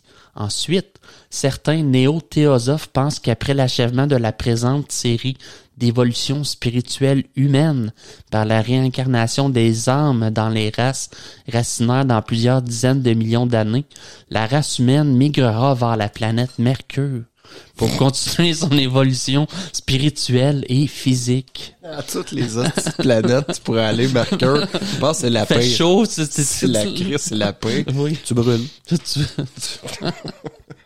Puis on va se rendre là pour continuer notre évolution. Ben oui. C'est ça qui est merveilleux, David.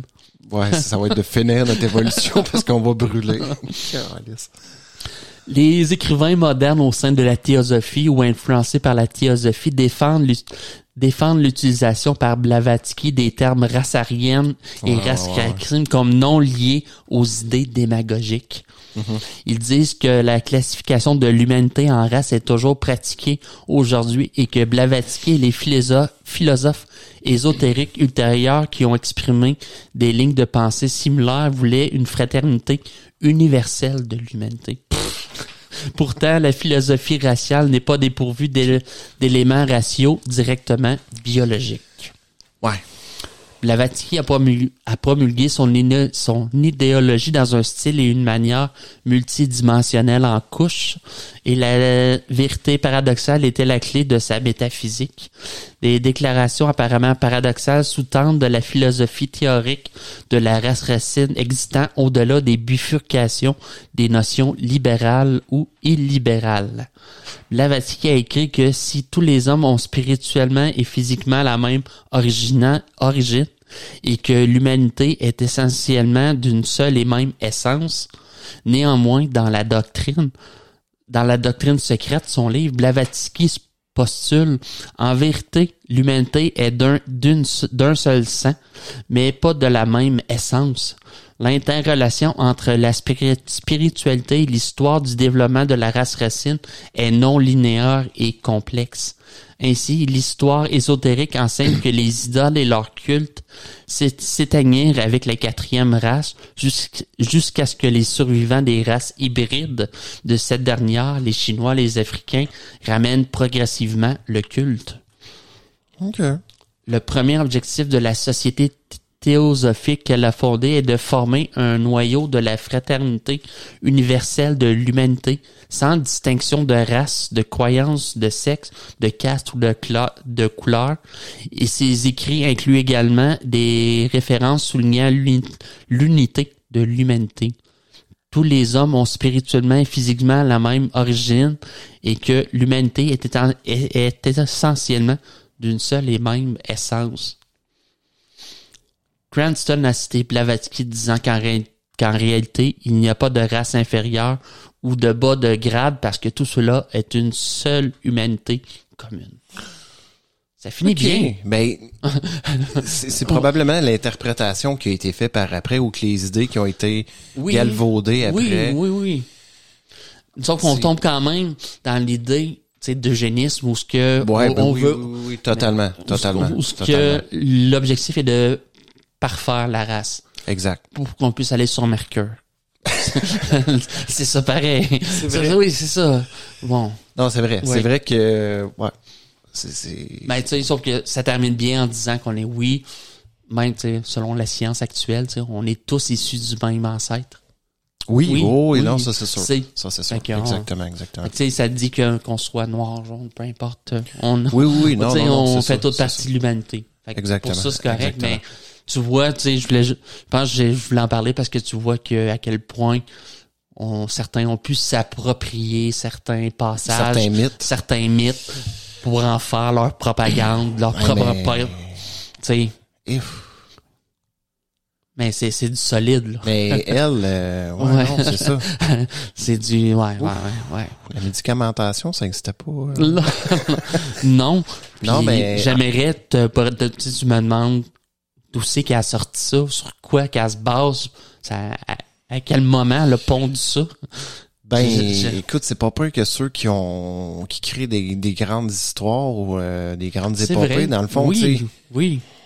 À force d'écrire, puis peut-être qu'elle a fini par croire, ou peut-être je sais pas à quel point qu'elle croyait à tout ça, tu sais, je sais pas. Parce que quand t'annonces déjà, tu sais, que la Californie va se détacher du continent américain pour... Oui, en 1800 quelque chose. Oui, là, en 2008, en 2100, ou en tout cas. Ouais, mais elle voyait ça déjà en 1800. Oui, elle voyait ça, c'est ça. C'était peut-être un fait avéré aussi qu'on connaissait déjà qu'il y avait la faille là, puis je sais pas. Ça, puis tu sais, de dire qu'on va migrer vers Mercure. Oui, c'est ça, c'est à quel point c'est on arbitraire. connaissait l'astronomie aussi. Ouais. Écoute, je sais mais pas. je peux pas te dire qu'est-ce qui a fait que son choix s'est arrêté là-dessus. Ça. Mais mais je pense qu'elle prend des bouts d'histoire un peu, puis des peuples qui ont existé, puis tu sais, elle essaie de faire des liens entre chacun des peuples. Ben elle a-tu créé un mouvement qui est devenu comme une espèce de religion dans le fond? La théosophie, c'est ça. Ouais.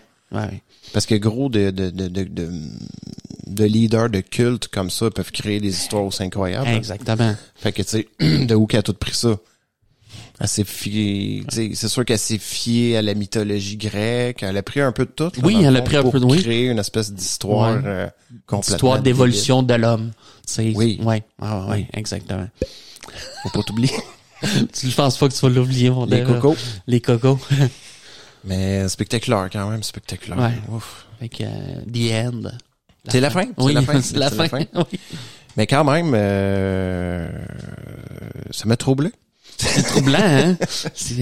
Mais sa vision. Oui, c'est ça. La première partie aussi, c'était quand même intéressant. Il y a des peuples qu'on connaît pas. Puis ça a été extrêmement difficile de trouver de l'information. J'ai beau chercher partout. Très peu. J'étais allé voir dans les encyclopédies puis tout. Non, pas tant. Non, c'est ça. Parce que même, tu sais, on connaissait beaucoup les Atlantes, là. Ouais. Les Amazones, c'est un peu plus connu. C'est ça. Tu sais, il y en a des que t'as nommés, mais il y en a que t'as nommé les troglodytes ou les... Oui, les troglodytes. Les oxyones. Ben, je sais pas, quand tu disais ça, je voyais comme, tu sais, les piglottes. Ils ont une glotte. Ouais, une troglodyte. Ouais, c'est ça. Mais c'est des genres de... Le pire, c'est qu'ils grognaient. Oui. Bon. Oui. Des sons gutturaux. Des sons gutturaux. Mais non, c'était super, c'était vraiment bon d'apprendre. Mais ça aurait été intéressant aussi de voir les tu sais, des vieux peuples aussi qu'on a presque pas de traces, tu sais, comme mettons genre les Sumériens. Oui, mais on a des... mais c'était pas mythologique. Sont pas mythiques. Oui, c'est pas mythique, c'est ça qui est différent. Exactement. C'est ça qui est différent. Ouais. Peut-être qu'on va dessus trouver un jour, tu sais. Des traces, oui. Tu sais, le fameux le fameux BAM, bâtisseur de l'ancien monde. Tu sais, il disait que peut-être dans certains endroits, tu sais, mais c'est remets ça dans un contexte logique, tout, tu sais que. Ouais, avec des preuves scientifiques. Oui, avec c'est ça. Ils n'ont pas des pouvoirs, c'est juste que. Non, ils n'ont pas des cocos. Quand même. Ça fut une grosse soirée de. Fait qu'on a appris que l'humain était ovipare. Oui. Non. Mais les Amazones brassaient pareil. Ouais, aussi. Ouais. Ils gagnent pas eux autres. Ouais. Ouf. On te il amputait les hommes. Ouais. Pour qu'ils soient estropiés. Esclaves sexuels. Ouais. Ouais. Mais venez nous voir tout le monde. Écoute, écrivez-nous. Oui. Écoute, venez nous voir. On est partout. Facebook, Twitter. On est sur Apple Podcasts, Google Podcasts, Spotify. Si vous voulez, venez nous écrire aussi au... Non, je dis rien. Non, le laboratoire d'idées @gmail.com. Allez-y, écrivez-nous le laboratoire d'idées @gmail.com. On veut un courrier du cœur, tu sais, un courrier du cœur là. Un courrier, qu'avez-vous pensé des cocos? Des cocos qui pondent. Non, mais non, c'est ça. Ça a été des trucs, c'est bol, ça m'a. La dernière partie, c'était incroyable. Vraiment incroyable.